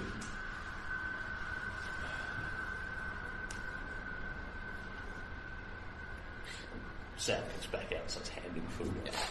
Have Mary and Amelia come back? They have not. And has it been longer than one would expect it would take to... Give me, this is what used to be an idea roll, which is now intelligence. Massively critical success.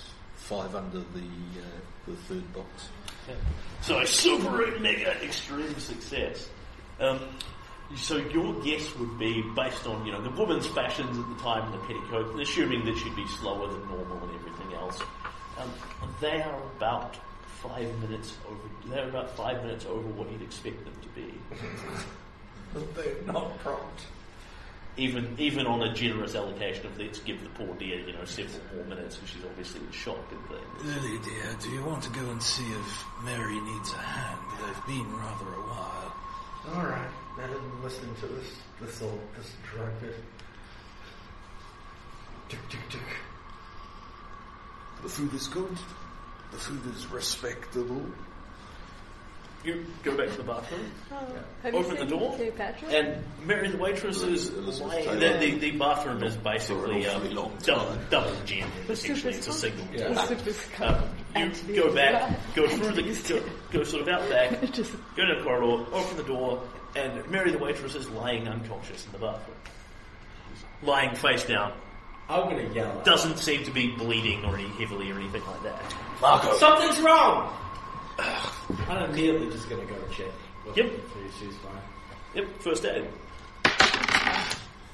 Nope. Okay. When you roll her over, she doesn't seem to be terribly badly hurt. She makes a little... This is the other one, not Amelia.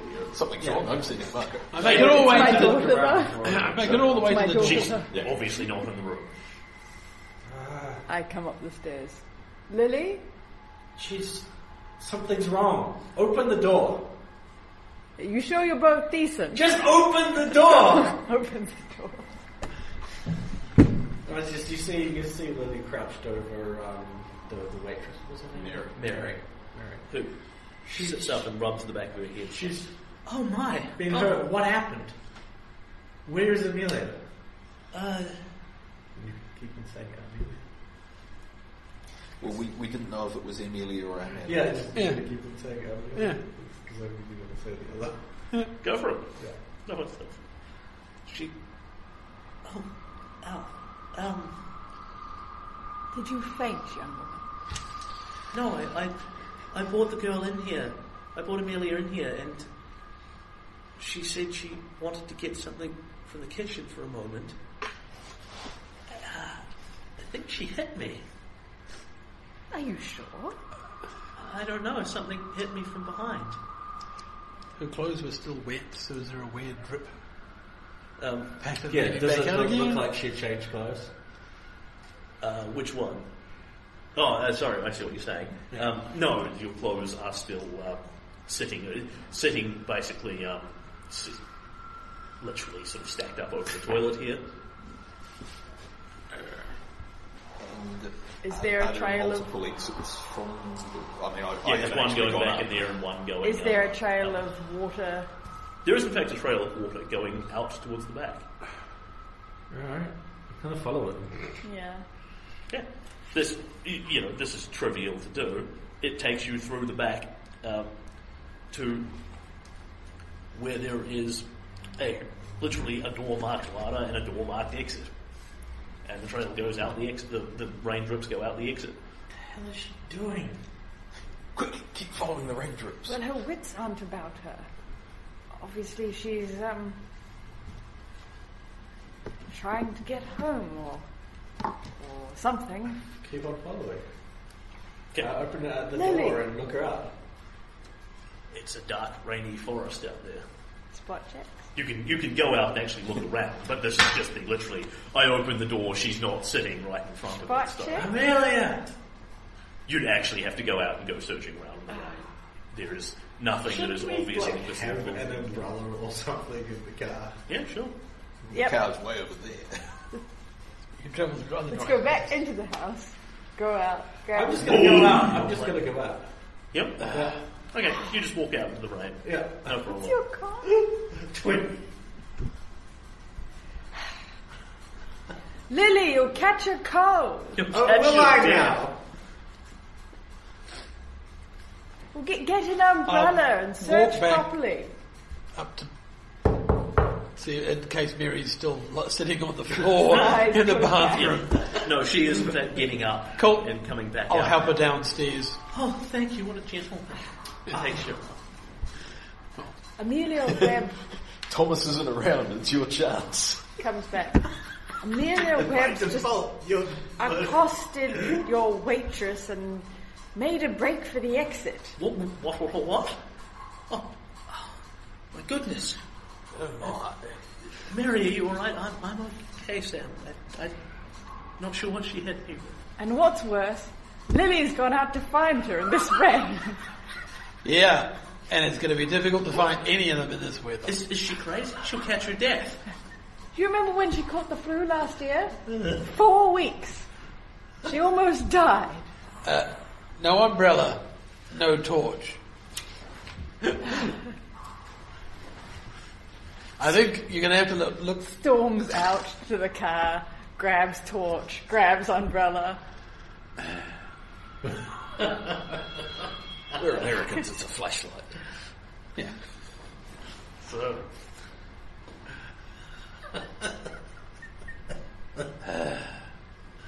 If anyone else is following me.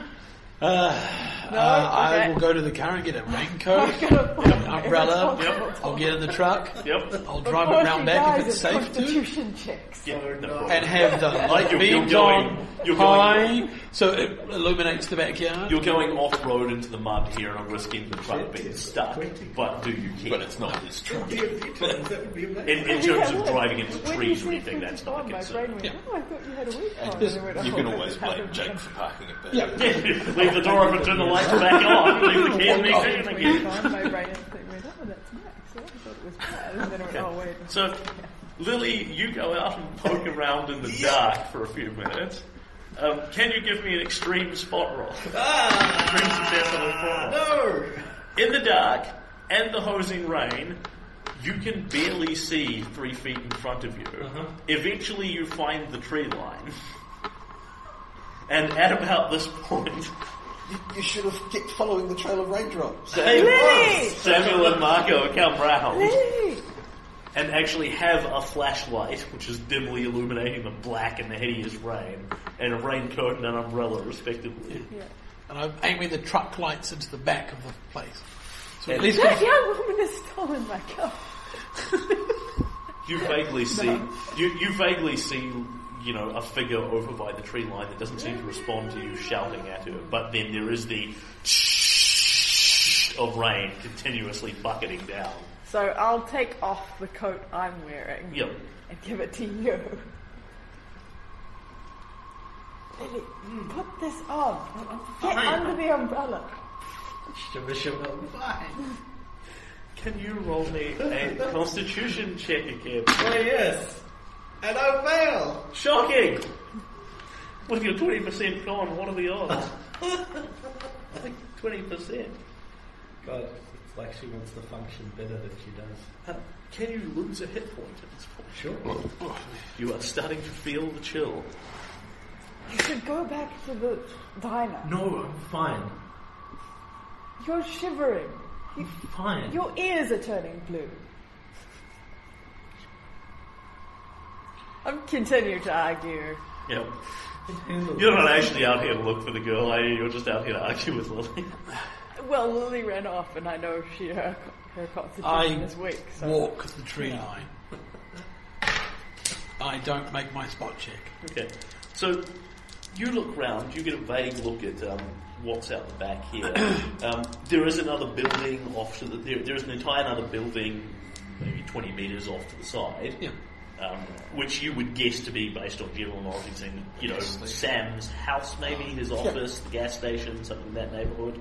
Then there is the tree line, there's several little fireboxes, there's a storm cellar down the back, etc., etc. And you go poking around, looking towards the tree line. So I made it a hard spot, not an extreme spot. Are you actually... What are you doing with Lily? I'm You're talking to caring. Lily and I'm looking for the girl, but I'm not moving around. No. I'm just where Lily was. I'm literally walking the tree line to see if there's a body on the tree line, that's it. Walking into these woods is asking to get lost at this time of night. Samuel, there it is again. That floating light just off in the tree line.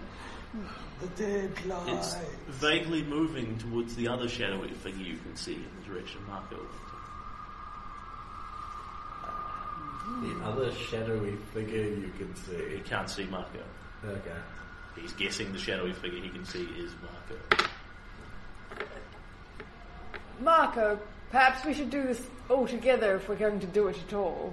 Listen, Jake.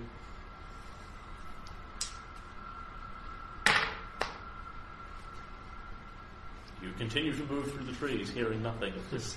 No, the tree line. So Yeah, we're yeah, the come yeah. on, sorry. Yeah. Moving along the tree Tree line. line. Yep. So we can't hear each other. Yep.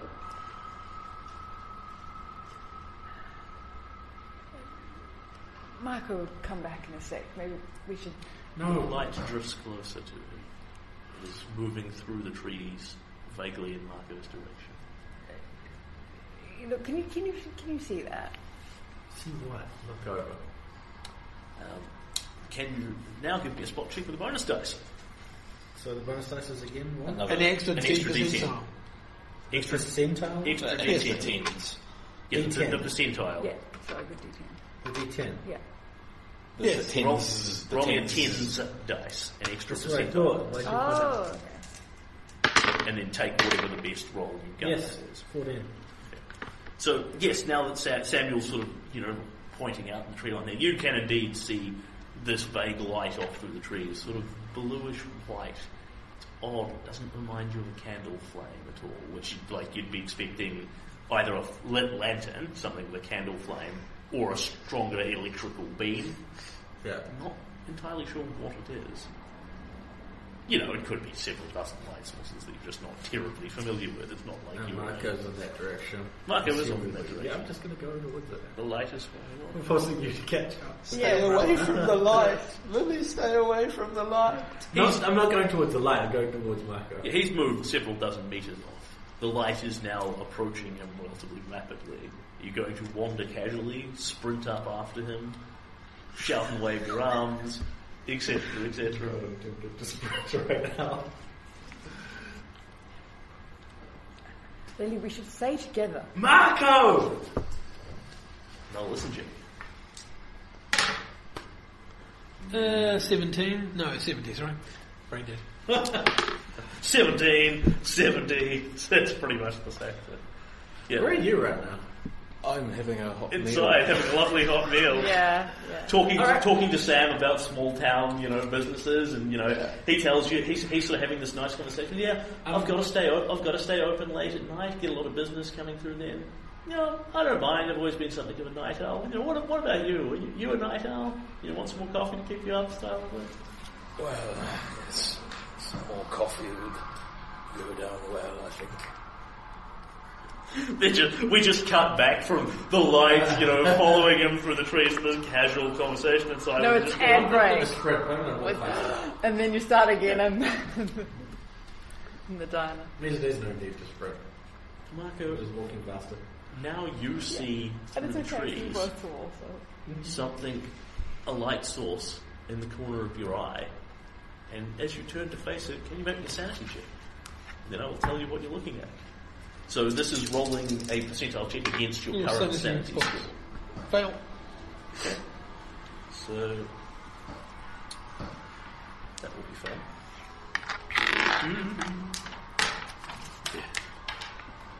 It's all on different pages just to make it difficult. Yeah, it depends if the monster thingies are at the back or the monsters at the initial description. It's in both places at once. Because it's that sort of monster. Alright. Can you... there's this. Yes. Can you roll me this wonderful D4? Can you double it? Yep. How much was it? 6. Yeah, excellent. Over 5.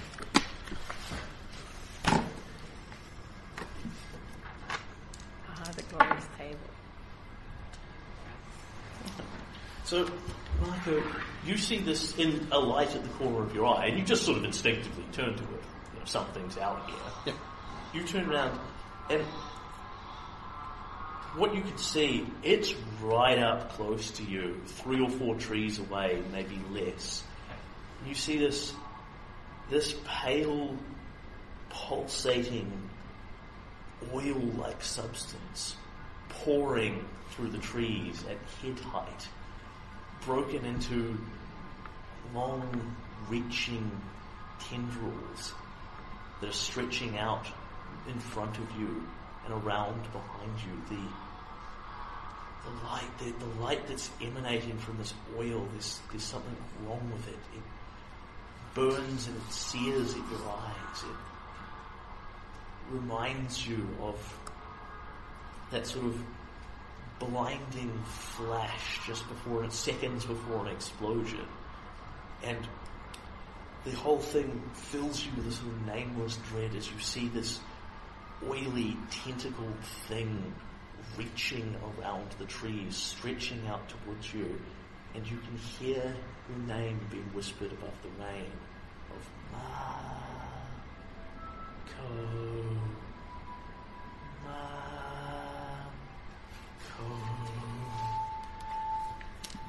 And you take that one, 41 to 50, in whatever direction you wish to take it in.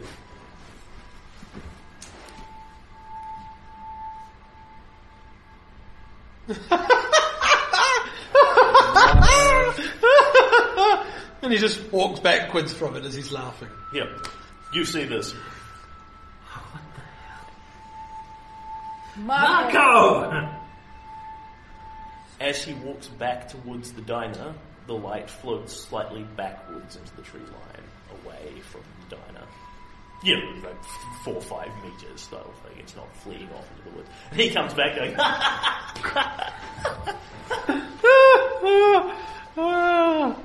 Well, it's good to see you laugh for once, but Get yourself under control. when you get close to him and actually look in his eyes are darting around frantically. He is laughing hysterically, but it's that Joker rictus-like smile on his face. He looks disturbed. But are you okay? Glowbug. Just keeps walking back to the diner. And just pushes straight past you and walks back towards the diner.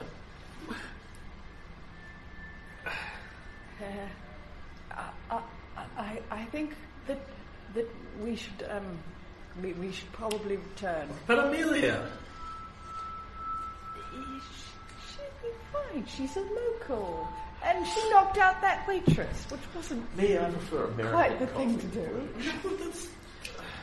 Well, I mean, Yeah, maybe she could have just been certainly panicking. There's been plenty some to be memory said loss for and someone's supporting the taking off local your clothes economy. suddenly. If you Look, Billy, ever tried I've never seen Marco like Turkish that. coffee, that And he just looked at that it's all the rage in Boston at the moment. lantern, and well, it's unnerving to say the least. All the way through, all the way out to the car.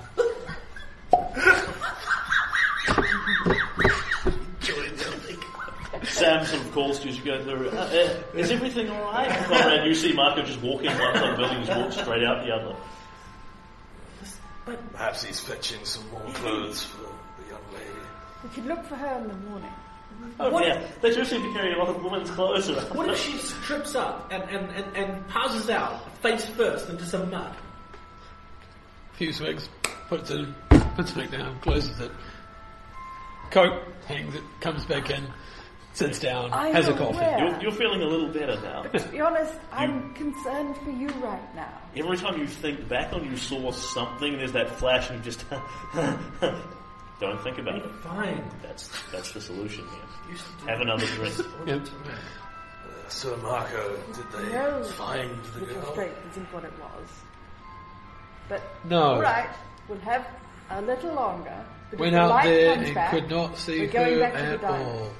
I hadn't gone inside Sam's house or looked in the storm cellar, but Whoever's carrying that lantern is obviously bad news.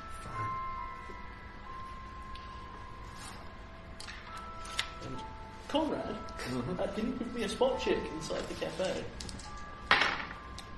No. Felt my 14. You can push 28 luck points into it if you want to. Okay, that's fine. Stuff happens.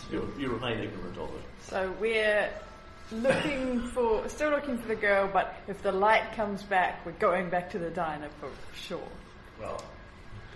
Well, that's what Samuel's decided. Okay. In that case, can you make me a spot check and then follow it up with a luck check from both of you? Is that rolling under your current luck? That is rolling under your current luck. Your current luck is equal to your So max that's luck an at the bottom. extreme But like success on my sanity, spot, awesome. and a success on my luck. Fell with it. Okay. So, Samuel, your thinking is that the ground here is very wet and muddy. You're not by any stretch of the imagination. Yeah, we'll get out. You're not by any stretch of the imagination an outdoorsman. You know, if there are tracks out here, you're not going to be able to follow them. I assume your survival is crap. Yeah, my survival is crap. However, it is very obvious to you that Logically. muddy tracks, logically, is the sort of thing you should at least be able to see, even if you can't follow them. So if she's run out here, you should be able to find these. And you can't, which makes you think maybe she's actually somewhere closer. And you look back down to the back of the building and think, where would I go in this rain? I would go to the storm cellar underneath the building. And so you start heading back there, and you get there, you open the doors, and you see Emilia is lying unconscious on the ground at the bottom of the storm cellar stairs. There is a frying pan next to her. Interesting. Lily, you on the other hand, because you know your father is wrong about everything, you are looking in a completely different location. So I just suddenly move off away from the cover of the umbrella. You are looking along, As you're wont to do. You are looking along towards the next building. There's cover here. Where the officers, might have headed over there. Moving, sort of not intentionally, desperately separating yourself from the group, but this is the result of your luck roll, is just sort of moving in the wrong place at the wrong time. And it makes sense since I don't really want to be around him. You're getting closer to the lights of the building when you realise there is another light source coming out of the trees towards you. And can you make me a sanity check as well? Oh. Yes. Yeah. Can you lose 2 sanity? This is what she's like all the time. As you see something coming closer towards you, a large ball of floating light, it almost reminds you of sort of will-o'-the-wisps from mythology, about yay size, so about the size of a beach ball kind of thing, is drifting towards you, hissing and crackling as the rain hits it. And you cannot determine what this thing is, some sort of bizarre electrical byproduct maybe. Yeah. But it is clearly dangerous. The rain is dripping on it and actually zatting. And you realise if it touches you, this could be horribly dangerous. And that's when some sort of tendril of light kind of reaches out from it towards you. Dun dun dun! And that is where we will leave it be till next week. Voice of the editor here. So at this point I'm going to talk about the pre-generated characters, and I'm going to be reading out the sheets that the players got for their pre-generated characters. Now, this will contain some spoilers in the sense that there is secret information on there that isn't known to all of the players. It's your choice, listener. If you'd rather remain in the dark about what's happening and try and just guess it from the play, then you're welcome to just skip at this point. There's no more actual play in this episode, so skip on to the next one and our story will continue. If you'd rather listen to what's happening and know all the different angles of the game, then feel free to listen through as I read these out. Now, these characters were all randomly generated with dice. I rolled up their stats and let that determine their various personalities, their flaws, their things, and put them all in the family. As you've doubtlessly surmised by now, all the references to Count Fenelick and the week in his haunted mansion obviously never came to pass. It was vaguely a red herring for the players to steer them away from what's happening on the road as deeply suspicious and adventurous, and vaguely a sequel hook for a sequel game that never quite came about. So, these are the characters as they were given to the players. Samuel Fenelick, a highly respectable type. His aspects are respectability is everything, a woman's place is in the home, and where did my family go wrong? His descriptor: you're an American gentleman of proper English and continental background, sufficient wealth, education, and enough of a sense of order to know how your life was supposed to go. A background in the scholarly arts so that you didn't have to live your entire life off your father Manfred's estate. Enough of a streak of teenage independence and rebellion to change states and live away from him, with precisely yearly visits around Christmas. Well, of course, you loved your father. He wasn't quite respectable, and this distance made things much more tolerable. You would marry a woman of good breeding and station, produce an average of 2.8 children, advance your career to teaching at Harvard, then retire to the countryside to write your memoirs, dying at the average age of 75 with a 5-year variance permitted. But somehow it's all gone wrong. Women find you boring.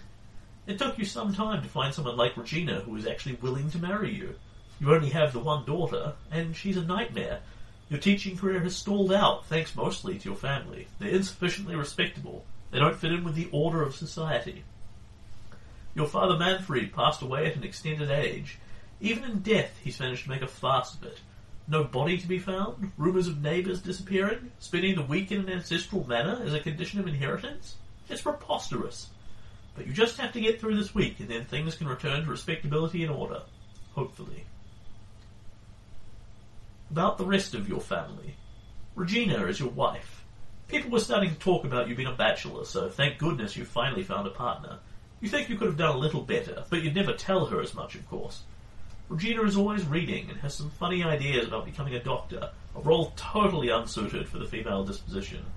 It galls you that your income is insufficient to support your lifestyle, and so she has to work as a nurse. Imagine what the neighbours would think if you encouraged her childish dreams of a higher education.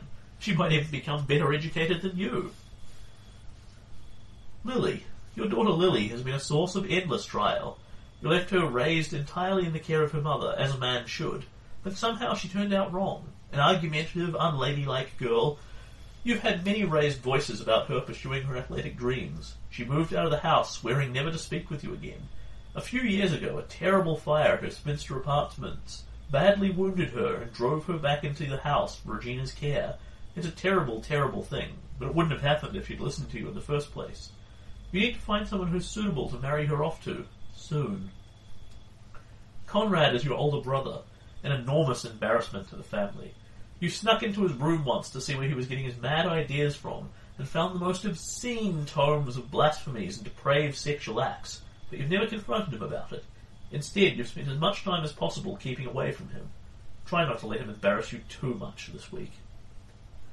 Marco, your deceased brother Garrett's child, and your nephew. Marco pursues a tradesman's life, but other than that, he's by far and away your least objectionable, and therefore favourite family member. You've recently done him the favour of getting him a respectable chemical job, working with a distant colleague in Italy. Tomas, your other nephew, is a liability to the Fenelic name. He just seems to drift aimlessly through life, working on his tan. How do these people share a bloodline with you? Samuel's stats are fairly average, with him being a very large size character at 85%. And his high skills are in library use and in spot. Regina Fenelic, restricted nurse and mother. Now, this character never actually ended up getting played. Nonetheless, I've included it in here so you can see how she relates to the rest of the family. Her aspects are anywhere but home. I love my husband well enough, and first do no harm. Her description: you come from Dunwich, from the Whately line. You've gotten as far away as possible from both. You know for a fact from listening at doors as a child that your mother and father disposed of several siblings who were deformed and twisted in some fashion, and you believe your own strong but slightly sickly frame comes from inbreeding. The moment you were old enough to be remotely called a woman, you ran away and never returned. Life was hard for some years, and you struggled to make your way before you met Samuel. He was kind enough to marry you, and is a caring enough husband that you've tried to reward him with faithfulness and care. More than anything in the world, you want to be a doctor. But it's outside the reach of all but a handful of women, and you can't even enter a university without sufficient money or your husband's approval. You know that you're more intelligent and better read than many of the doctors you work with, and have often shown them how to do their job. Samuel's father Manfred, with whom he was not close, has hopefully left enough money to realise Samuel's dreams. And yours. The rest of your family. Samuel is your husband. Samuel is kind to you, dutiful, works hard, and is everything anyone could expect from a husband. But do you love him? Not love as you've read about in your books. He's a man of intense order. Everything must be respectable to him, and he's kindly but very firmly rejected your dreams as nothing more than a childish fantasy that steps too far outside the view of his world. Lily. Your daughter Lily has been a godsend to you. You raised her to be a strong, courageous child, to aim high, and you love her dearly. Without her father's support or knowledge, you took her to meet Chinese immigrants to learn jiu-jitsu, Theodore Roosevelt's favourite martial art. You encouraged her to move out of home and follow her dreams. She was on her road to becoming a famous athlete when a terrible apartment fire struck. You blame yourself for not being there for her, for encouraging her down a dangerous road, for not checking her apartment carefully enough, for not financially supporting her into a better place. Now you care for her in the hopes that it will alleviate your guilt. Conrad is your brother-in-law. Conrad believes himself to be a recipient of communications from beyond the stars. Despite being high-functioning, he's clearly suffering from insanity and needs to be committed, but Samuel refuses for the shame it would bring upon the family. Marco is your nephew-in-law, Samuel's deceased brother Garrett's child. Marco, from the Italian side of the family, is pretty clearly abusing drugs of some kind, and is generally prone to being short-tempered. Tomas is your other nephew-in-law. Tomas is much more laid-back than you, but you actually find his attitude quite refreshing. He just seems to drift happily through life. You wish you could learn the secret from him. Stats-wise, Regina was a highly intelligent character with a good high intelligence, and had her high points in first aid, history, and a couple of academic skills. Lily Fenelick, the fire-scarred survivor. Her aspects are, I could have been a contender, family is the foundation of all problems, and body of ashes, will of iron. A woman cannot be a sportsman, of course. Know your place and you'll be much happier. That's what your father told you, but you've proved him wrong. Raised from a young age by your mother to follow your dreams, you want to become an internationally recognized athlete, of whatever kind, and have pursued track, boxing, jiu-jitsu, and other such training. Endless hours of practice, rigorous training, iron discipline. You've fought with the Women's Boxing Club in London. You've been reported on in the news. You moved out from home after an argument with your father. You don't intend to get married, even if your alternative is a cheap apartment. Your career was just shaking off, and then that cheap, vile apartment burned to the ground. A fault in the wiring, they later said. Maybe. There wasn't enough left to investigate. You remember awakening to smoke and sheer terror. It filled your lungs like a living thing, expanding in them, searing them from the inside out. You couldn't breathe. Choking, blindly flailing through the heat and smog, feeling the hot walls about to burst, looking for the door, falling through it, the fire scarring your flesh. Burns aren't half as bad now, but you still struggle to breathe. You can't run as far as you used to. And whenever meat's on the stove, you can't escape the memory of your own lungs cooking. You live with your mother and father again now. You can't physically function for long stretches without care. Mother's good to you, and being on the road with your family for Grandfather Manfred's funeral is part duty, part necessity. You're not sure you can live without someone to look after you. Grandfather Manfred's money is of as much use to you as anyone else, but Father's been clear that as the black sheep of the family you shouldn't expect much. The rest of your family. Samuel is your father. The best you can say is that he means well, probably. Father is a man of regimented order. A woman's place is in the home, no buts or exceptions, and so you clash with him on every part of your life. He's a staid old stick, in serious need of something to shake him up. He cares for you in his own way, but what sort of man commiserates with news of an awful fire by saying, "There, there, dear, someone will marry you despite your looks, I'm sure." Ugh. Regina is your mother. If your father never cared for you, your mother made up for it in spades. Well, he worked, she raised you. Taught you all the usual womanly arts of cooking and sewing, not that you ever much cared to learn, but also encouraged you to pursue anything you wanted. She took you to your first jiu-jitsu class, encouraged and nurtured your dreams. A little too much, actually. It's like she's living vicariously through you. You have no idea what drew her father. She'll never talk about it. Conrad is your uncle, and your favourite family member. Father discouraged you from spending time with him, so naturally you did it as much as possible. Through adult eyes, you can now see he's a little quirky, but genuinely encouraging. He supports your athletic endeavours. He tells you the universe is a big, wide place, and there are methods out there to heal your lungs, as long as you're prepared to look beyond the mundane. You don't understand half of what he talks about, but believing in him annoys Father, so you encourage him wherever possible. The odd part is that he almost seems afraid of Grandfather Manfred, even though he's dead. Marco is your cousin from the Italian side of the family. He works as a plumber, but pursues his own dream of being an athlete. He hasn't demonstrated any particular talent for it, but you'd be the last person to put him off his dream, and encourage and support him wherever you can, even if his attitudes to women aren't as forward-thinking as you'd like. Tomas is your other cousin. Bina's cousin protects you from Tomas's relentless woman-hunting gaze, so you don't have much of a problem with him. He hasn't trained for anything in his life, has no discipline, no purpose, and no desire to be anything more than what he is. A worldview that he seems happy with, but that you have trouble understanding. Lily's statistics. She is a character with a shockingly high power of 90% and a dexterity of 90%, but made up for by an incredibly low constitution of a meager 20% and an appearance of only 35%. Remember, all these characters were rolled up at random, so these stats really determined her backstory about the fire.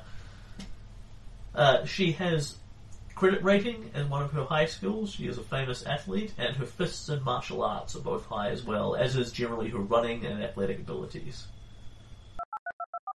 Conrad Fenelick, the mad occultist. His aspects: I know the truth, but no one believes me. For the greater good. And when you're rich, you're eccentric, not mad. His description reads, you're the oldest son of Count Manfred Fenelick, heir to a history of ruin, sacrifice, dark gods, and death. When you were only a young child, you were carried off into the sky by some thing from beyond. You saw lights in the sky, a craft of some kind flying down towards the manor house. Creatures with bat-like wings taking you, probing you, experimenting on you. You still hear their transmissions in your head and learn the truths they don't want you to know. As the eldest son of the Fenelick fortune, you've had the resources to pursue the cause. You've read nearly every banned occult book you can get your hands on, met all manner of people, and prepared against their coming again. No one will talk to you about this. Several attempts have been made to poison you via a conspiracy of cults. Certain rituals cast through mirrors have endeavoured to weaken your body's grip on your soul. You've learned from your books of your father's secret. The thing calling itself Manfred Fenelick has existed for generations, siring child after child, then later stealing their bodies after his death to live again. The creatures were preparing you for him in some fashion. Well, you're ready for him now. You have the rituals you've learned, tricks and secrets, some family members on side. He won't get away with it. Not again. The rest of your family. Samuel is your youngest and only surviving brother, and Samuel simply will not accept the truth. His limited worldview extends to a day-to-day job and a house with a white picket fence.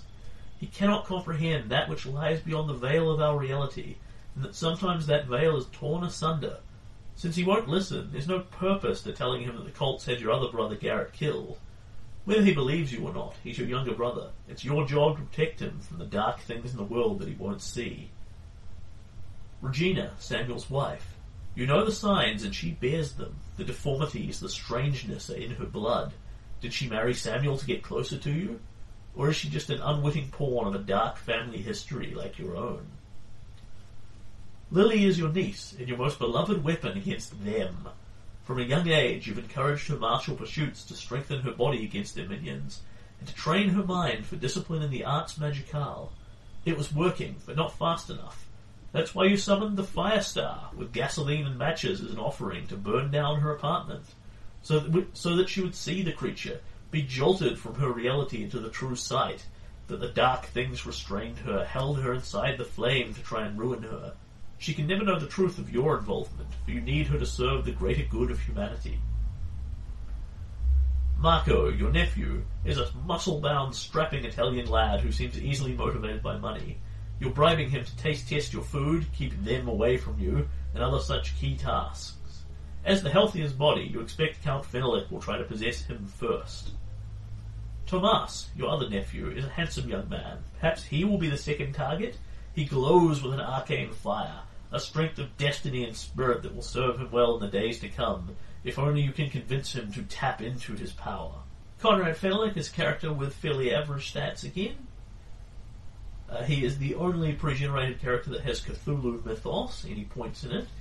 And he has resources as his high skill, and then a wide variety of eclectic other bits and pieces, including a cult. Marco Fenlick, Italian would-be weightlifter. Aspects of I'm always angry, tripping over my own muscles, and damn it, Tomas. His descriptor reads, you wanted to follow in the footsteps of your heroes, all of them sportsmen, but your lack of natural coordination and talent meant you haven't managed to pull it off. Instead, you're stuck being a plumber, living with your brother Tomas, who never works hard enough to pull his weight, but somehow manages to come through the hard bits of life smelling like roses, and now you're just waiting for the right opportunity to come along. You weightlift and work out every day, but it doesn't get you far enough. So a new associate of yours has helped you get into the business of synthetic testosterone, steroids. You buy, you sell on the side, and you're your own best customer. There's a few side effects, of course. The excess muscle makes you look a bit shrunken and distorted. Your natural and deserved anger at your crappy life now seems to burst out at random sometimes. Roid rage. But it's all worth it, because look what you can bench now. Whenever you met Great Uncle Manfred, you were always sure to impress him by showing off. He's constantly told you to work hard and keep fit, and you've followed the advice to a T. No doubt you'll get what's coming to you. The rest of your family. Tomas is your feckless twin brother, not identical. You love him dearly, but he also annoys you in the way that only brothers can. Everything's a competition with him. Who looks the best, who can pick up the most girls, who has the most money, despite the fact that you should clearly be winning. He's not competition for you. As long as you can ensure that anything he can do, you can do better. Samuel is your uncle, an inoffensive, weedy professor type. You owe him for setting you up with his Italian chemist buddy. He's sure to inherit a good pile from Manfred. As long as there's enough left over for you, that's okay. Regina is Samuel's mousy wife. She's a scrawny, undereducated thing, and her frailties are no doubt why Samuel's only managed to have one child. Lily. Cousin Lily was always filled with the most preposterous ideas about becoming some sort of professional female athlete. As if. True, she beat you at everything as children, but only through a series of flukes. The awful fire, which you wouldn't wish on your worst enemy, has at least finally put paid to her silly dreams. Conrad is your other uncle. Somehow he got the lion's share of Manfred's distributions over his life, which means he's loaded. He's also nutty as a fruit bat. You and he have made an arrangement where he's slipping you cash periodically to taste test his food for poisons, protect him from would-be alien abductors, check any mirrors for him, and other such nonsense. Marco is a very high-strength, low-appearance character, stats-wise.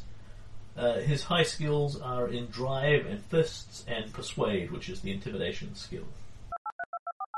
Tomas Fenlick, Italian beach bum. Aspects of relax, you'll live longer. Stunningly gorgeous playboy. And for surf, sun, and a beach babe, I'm willing to go to some effort. Description. You have the perfect life. You cruise the beaches in Italy, pick up and have a bit of fun with a string of random women, and periodically supplement your income when needed by burglarizing a few people's houses. Since they're never home and it looks like they can afford it, there's no harm done, right? You put in the minimum effort needed to get through. Just enough schooling to not be a dropout. Just enough money to live by. Just enough ladies that you're having fun but not getting tied down in a relationship. Just enough working out your body looks like you hit the gym enough. If it's just cosmetic muscle, who cares? Just enough effort to keep sliding through your perfect life. Great Uncle Manfred died, and you only loosely kind of care. He's a distant relative you've met a handful of times. But the opportunity to travel through America, hanging out with family, on his dime, at the only cost of having to stay a week in some big manor house? Done, done, and done. The rest of your family. Marco is your non-identical twin brother. You love him enough, but he's forever trying to show off and steal the girls you're going for. Anything he can do, though, you can do better. Lately, he's gotten a lot less uptight, and a lot more fun. With this game of randomly flipping out and making a scene, it's always fun to watch. Samuel is your uncle, a bookworm who puts a lot of effort into making sure his life is just so, as he puts it. Everything has a proper place and a purpose, and you and he seriously disagree about whether lying on a beach working on your tan has a proper purpose or not. Regina is Samuel's fun wife. She's pretty, smart, and just generally underappreciated by her husband. It's not like you'd be doing anything more than looking, but she's not related to you, so technically not off limits. Lily. Cousin Lily used to be pretty, but the fire left its mark. Ouch. Still, she lived, so that's a bright side. She's fun to hang around with in small doses, but her constant discipline and effort and training just don't match your worldview at all. Conrad's your other uncle. The guy's great entertainment at arm's length. He's one of those eccentric rich guys that you've seen at the cinema, convinced his butler will murder him and that there's monsters in every bush. He's fun to watch, but truth to tell, he kind of scared you last time he cornered you and started shouting about how Great Uncle Manfred wasn't really dead and would return from beyond the veil to possess our bodies, and that everyone who stays in the manor is doomed. Tomas was played by a player who was unable to be at the first session, so you'll be hearing him arrive for sessions 2 and 3. Stats-wise, Tomas is a relatively all-round character, moderately good at everything. He has his primary points in fast talk and larceny, and several actually in psychology for helping him picking up those beach babes. So those are all our characters here in Deadlight, and now you have an idea what the players have seen. We have 2 more sessions to go in this one-shot, and we hope you enjoy them. Thanks for listening.